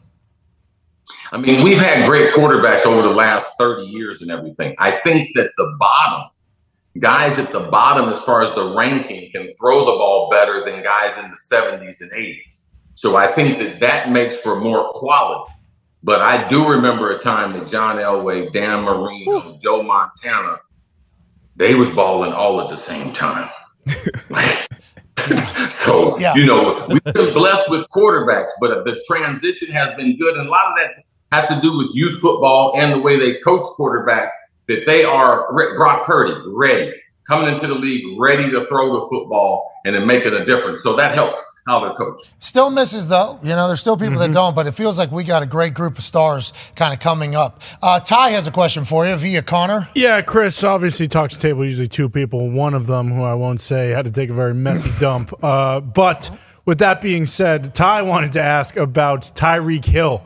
How does someone like that even exist? One, how does he affect an offense, and how is he not the first overall pick? Because what he does on a football field is obviously second to none.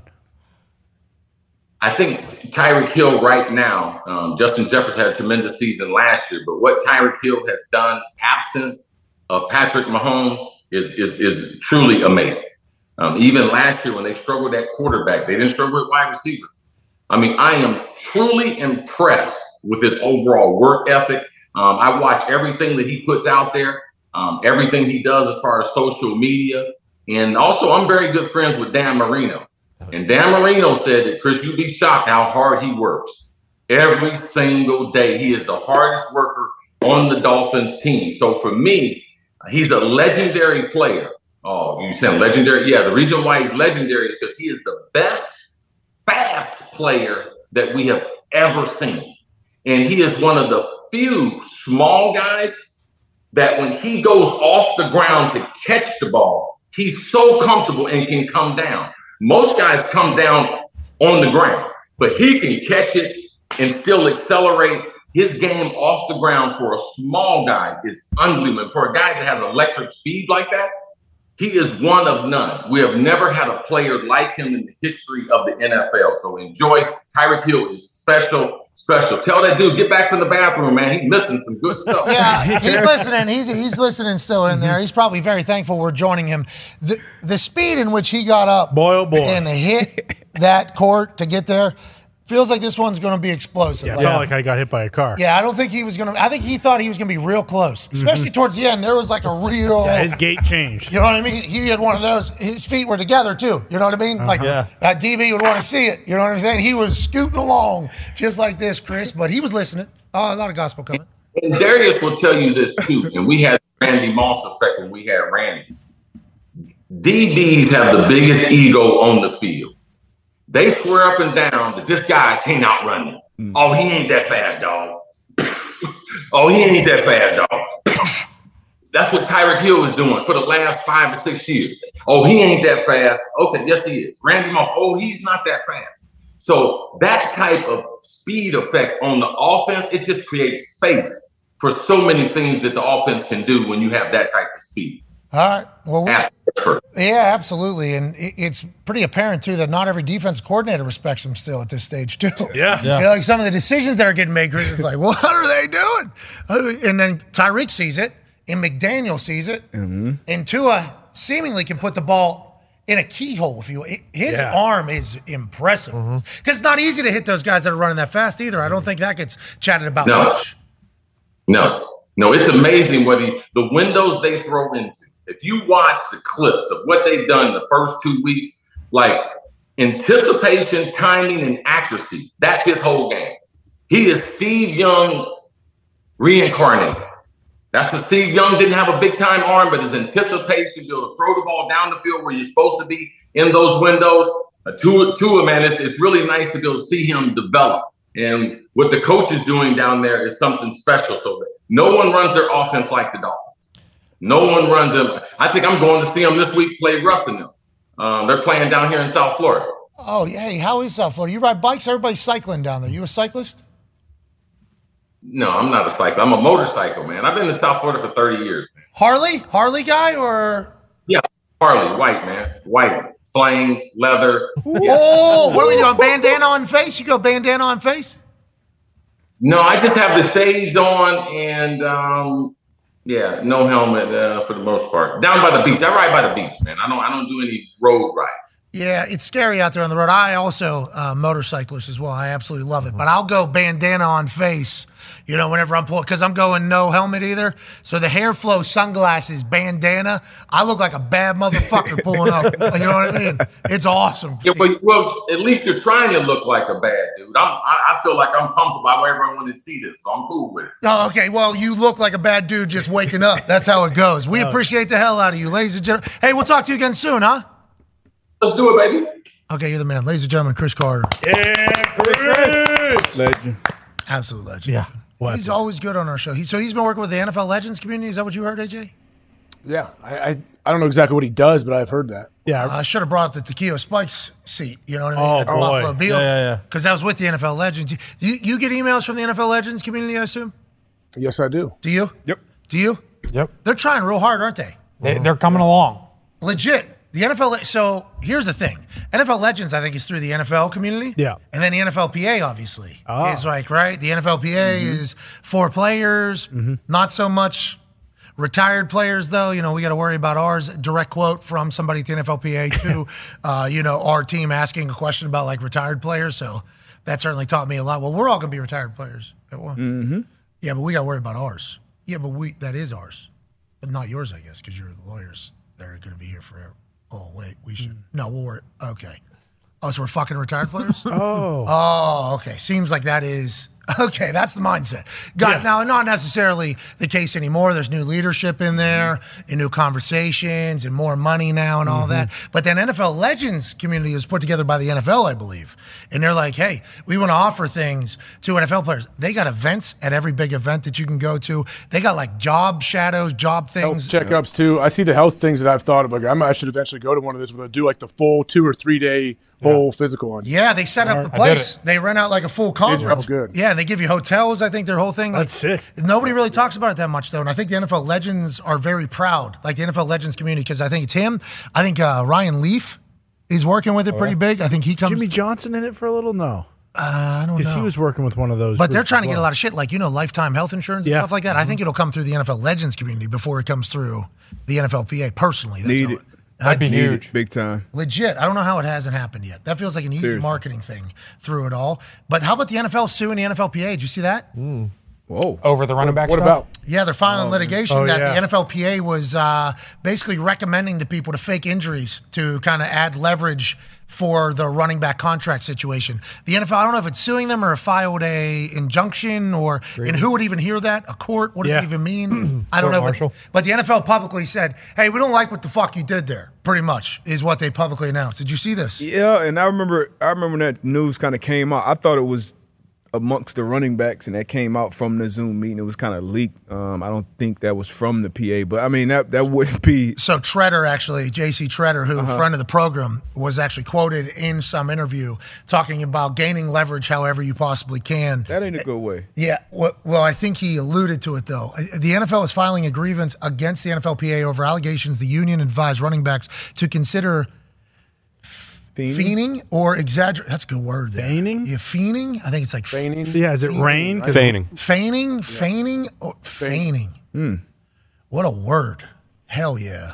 I wonder how the NFL... What does a grievance mean exactly? Or exaggerating injuries They're to pissed. gain leverage to contract talks and seeking an order for the union to cease and desist from such improper conduct.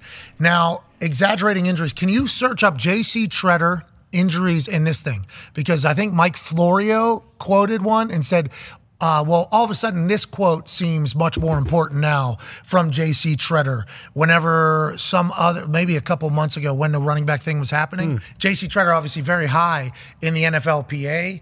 And I assume he just said something in an interview passively. But then when Jim Irsay puts out there's some contracts, there's some agents operating in bad faith right now telling the running backs to do stuff. I think that, and then the agent comes firing back at Jim Irsay. I think then Jim Irsay rallies the troops about this is bad faith going on here. And I don't know, though. What does that mean? A grievance comes. Asked on Ross Tucker's podcast if running backs like Saquon should claim they're not 100% healthy as a means of holding out. Treader said that he couldn't recommend faking injuries publicly, but he didn't exactly rule it out either. You need to try and create as much leverage as you possibly can, Treader said. And that's the tough thing with the franchise tagger being restricted in the movement is it decreases your leverage. But then you have to find creative ways to build leverage elsewhere. I think we've seen issues now. I don't think anybody would say they were fake injuries, but we've seen players who didn't want to be where they currently are, have injuries that made them unable to practice and play, but you're not able to get it fined and you're not able to be punished for not reporting. So there are issues like that. I don't think I'm allowed to ever recommend that, at least publicly, but I think each player needs to find a way to build up leverage to try and get a fair deal. And that's really what all these guys are looking for, is to be compensated fairly. So that quote, I would assume, was the thing after Jim Irsay or others were like, this is bullshit. What's going on here? Was the thing that they kind of find. But I didn't hear him say, hey, they should do it. I think he was just pointing out the obvious that it has happened, not only in the NFL, but NBA. I mean, James Harden. Oh, yeah. James Harden. Simmons. His hamstring. I mean, this has happened elsewhere. It's not like they created it, AJ? No, they just don't want him to talk about it anymore. The cease and desist part at the end, they just want him to shut it down and not continue this conversation. So, maybe he's in the middle. Where's J.C. Treader at right now? He's not playing. He's not playing. He's out of the league. He retired. We should text him. Yeah, let's text him. Cold call. Yeah, cold call. Let's tell him we're on, though, obviously, because everything he says is going to be literally in a grievance. What is that? Who hears that? Like Judge Judy? Who is Goodell, and he just crumples up the paper and throws it out. It's just for merit, you think? No, it's like getting a demerit, like giving someone, hey, that's one demerit. Okay, what happens? And how often does it happen? Like, we're filing a grievance. Especially between those two. Okay, we'll move along. Thank you. We're filing a grievance. Okay. Yeah, but when players file grievances, typically they can get things resolved pretty quick. If you file a grievance based on how an injury settlement might have gone down and they want to give you 3 weeks, now it might get moved to 6 weeks after you file the grievance. So things can come from that. Grievances? Mm-hmm. What about the NFL filing it against the players? I don't know how that works. Yeah, Great question. Yeah, that's the thing. But I think some type of resolution can come from it, or else there's no point in doing it. Because they're the ones filing the grievance, but they're the ones making the decision. So the decision's already been made. Or is this like the thing with Goodell where they had to bring in that third party lady? Then she would recommend to Goodell what to do.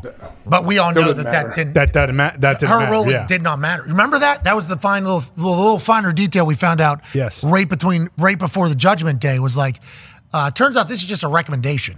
Yeah, to Roger. This is so Roger doesn't have to do the whole song and dance court thing.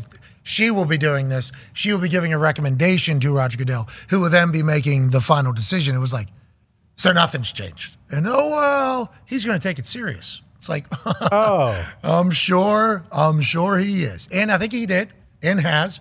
But there will come a situation that'll pop up where Roger will go, you don't know the whole story. Whoever the judge is, whether it's a new one or whatever, that's not the case. We got to do this. I appreciate the fact that the NFL is trying to change things, and I could see how they would be pissed off if a union was telling people to fake injuries so that they could get out of there if they thought that was happening. But I don't know how this matters. Like a filing of a grievance, what is that? We'll find out for tomorrow. Yeah. That's what we'll do. Could you imagine if that info... No answer from JC Trump. I tried looking If we it up, had that info before about Jonathan Taylor, how loud it would have been. Because everyone would have immediately just been like, oh, Jonathan Taylor's listening to J.C. Tretter. He's just faking an injury, and that's why he's doing this. Well, J.C. Tretter didn't say that. He was just pointing out that it has happened in the past. Yes. We got to make sure we say that because that is the whole conversation that's taking place in this grievance. But Jonathan Taylor just posted him working out. Yeah. Right? So Jonathan Taylor is probably feeling as if he's healthy, letting the world know he's healthy. Should be getting there close to it. Was he put on PUP or IR? PUP. Okay. So He's back after physically unable to perform. 2 weeks. 3 weeks, 4 weeks? 3? 3 weeks? Two. I mean, 4, I think. 4 is four total. Four He is has up, 2 left. 4? I thought it was IR's 4. Yes. IR's 4 too. At least 4. Yeah, do you no longer have to be designated either, right? Remember, there was one person at the beginning of it. IR used to be forever for everybody. All year. Yeah. And then there was one person that was allowed to be designated to come back. So you had to pick an injury on the spot, predict what future injuries could come, and how easily could that come. Wow. And then they were like, this is stupid, isn't it? Yeah. Isn't this, we should just like every other sport. Wait, so now everybody can come back? I think so. Yeah. I do believe. That's good. Is that Now COVID? I think COVID was That was a COVID change helps. because it was 3 weeks, I thought, during COVID for the IR. And then they you had were allowed. people in hotels. Remember, they had people just living in hotels. Yep. Because if you had to do an 8-day isolation. Yeah. Yeah, quarantine. It was Quarantine. 5 days because I had to do it. Wild I got times. signed like nice midway job. through August. You just To sit in a Tampa? ho- Yeah, sit in a hotel for 5 days. Was that cool? Was it a good hotel? Oh, caused some stress on my marriage. Oh, babe, yeah, you got to take the kids. Oh yeah, you must. Yeah, you got all the kids. Yeah, you must be watching Netflix shows. Oh, I'm sure that's what you were watching. Yeah. Yeah. Yeah. How Brought much 8 lotion bottles of did they lotion. buy in there? Yeah, you ran up a bill on Front office. Yeah. The front office called down. Hey, front office, hi, how can I help you? I need all your lotion. Now. I'm here for 5 days. All of it. Do you know I'm all out? So if you guys could just figure out how to drop that outside, that'd be great. Can you bring a laptop up too? I like to be lathered. I like to be lathered. 18 towels. Can we get a shot of the marquee, please? It is 3:02. Ty went to the bathroom at 2:40. He gave us an update. Did you see the picture he sent in? No, what is it, Brian? Sweating? Yeah, bingo. Shirts off. Shirts off? Yeah, tarps off. Ty, we're pulling for you, pal. Yeah, he's hurt. He's fighting in there right now. He hasn't taken his shirt off in quite some time on a dump in here. Yeah, legit. There it is. He's going in. Yeah. If you can see the Threw wall. that thing down too. You could tell. Yeah, you can see the wall on the right, too. That is not a regular stall. That is a handicap stall. He Also needed went into more room. hold the bar, I think. From what I've been told, also he ordered some water from Talk A nice. out front in the kitchen. Okay. Hey, I need some water here, please. through. Stat. Is that for the TP? I need a fan, please. Stat. Do we know what he ate this morning? Could you do me a favor and bring some water? Yeah, which one? Handicap stall in the locker room bathroom. All right. We appreciate you, Ty. He's that thirsty? Yeah, well, I think he's sweating probably pretty good. He Might be for the wet wipes. What did he have this morning? Oh, He had an omelet this It's morning. that damn omelet every time, dude. whatever he eats. Every time, man. He's been living with the Arby's. I mean, he had Arby's yesterday. He wasn't running out of here Bro, he rolls the dice. all the time. He knows what's possible. This is possible with Ty's guts every single time he eats. Every meal. And he just, It's terrible. he lives, I'm going to say it, recklessly. Yeah. The way he eats. Him and Nick will have just, I don't know, the entire Taco Bell menu just at 9 a.m. Throw some in the fridge for later. and then some ice cream and then just be like, whoa, my gut's upset. It's like, no shit. Really? No shit. It's 10:30. What'd you say about traveling? Go ahead.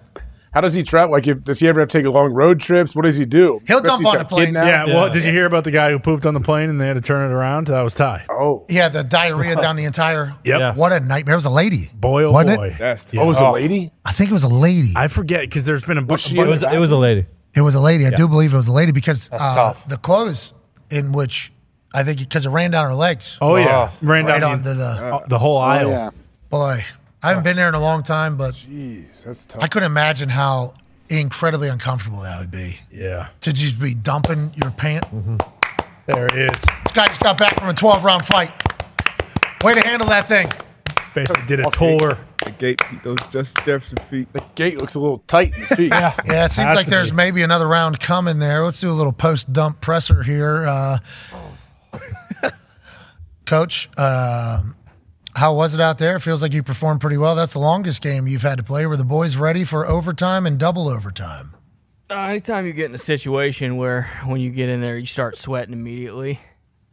And, I got a little lightheaded as well. Felt like I was worried because we were dealing with diarrhea there. I mean, full on butt piss city. And I was at the point where, it usually takes a little bit because it just feels like my stomach is constantly just being stabbed by like a very serrated blade. And it's kind of just going through everything. But I wasn't to the butt piss part yet. And I was like, oh boy, I'm going to throw up. So now I'm going to have to get off this and puke in the toilet and just pray to God that I don't shit all over the floor and all over my pants and my boxers and everything. Luckily, we avoided that, but I did have to I sweat through my shirt and my sweatshirt, had to pop it off.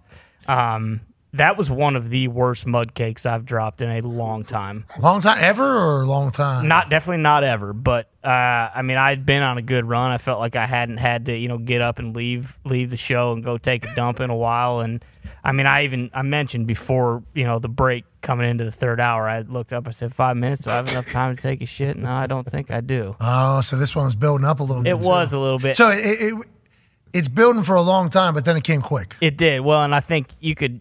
I was battling up here with Chris Carter. I was trying to get through it. We were watching. I could feel just all the color leaving my face. You look ghastly. Yeah. Still. White, you look disgusting. White as a ghost. Yeah. But you left it all out there. Yeah, I had to. I had no choice. The bigger issue is I no longer have any wet wipes in the bathroom. So if I is that what the water was for? Or no, is that because of the passing out? No, I needed the water because my mouth got very dry and I thought I was going to throw up. So I was like, hey, this is just a precautionary thing. But now if I do have another round, I don't have any wet wipes. We can DoorDash that. We can go. Hey, we think you played a great game out there. Yeah. I appreciate you guys. Good work. I appreciate Pitched a good game. Good questioning too. Got a good question. Mm-hmm. Yeah. Well, you did ask about Tyreek Hill. Yeah, I saw it.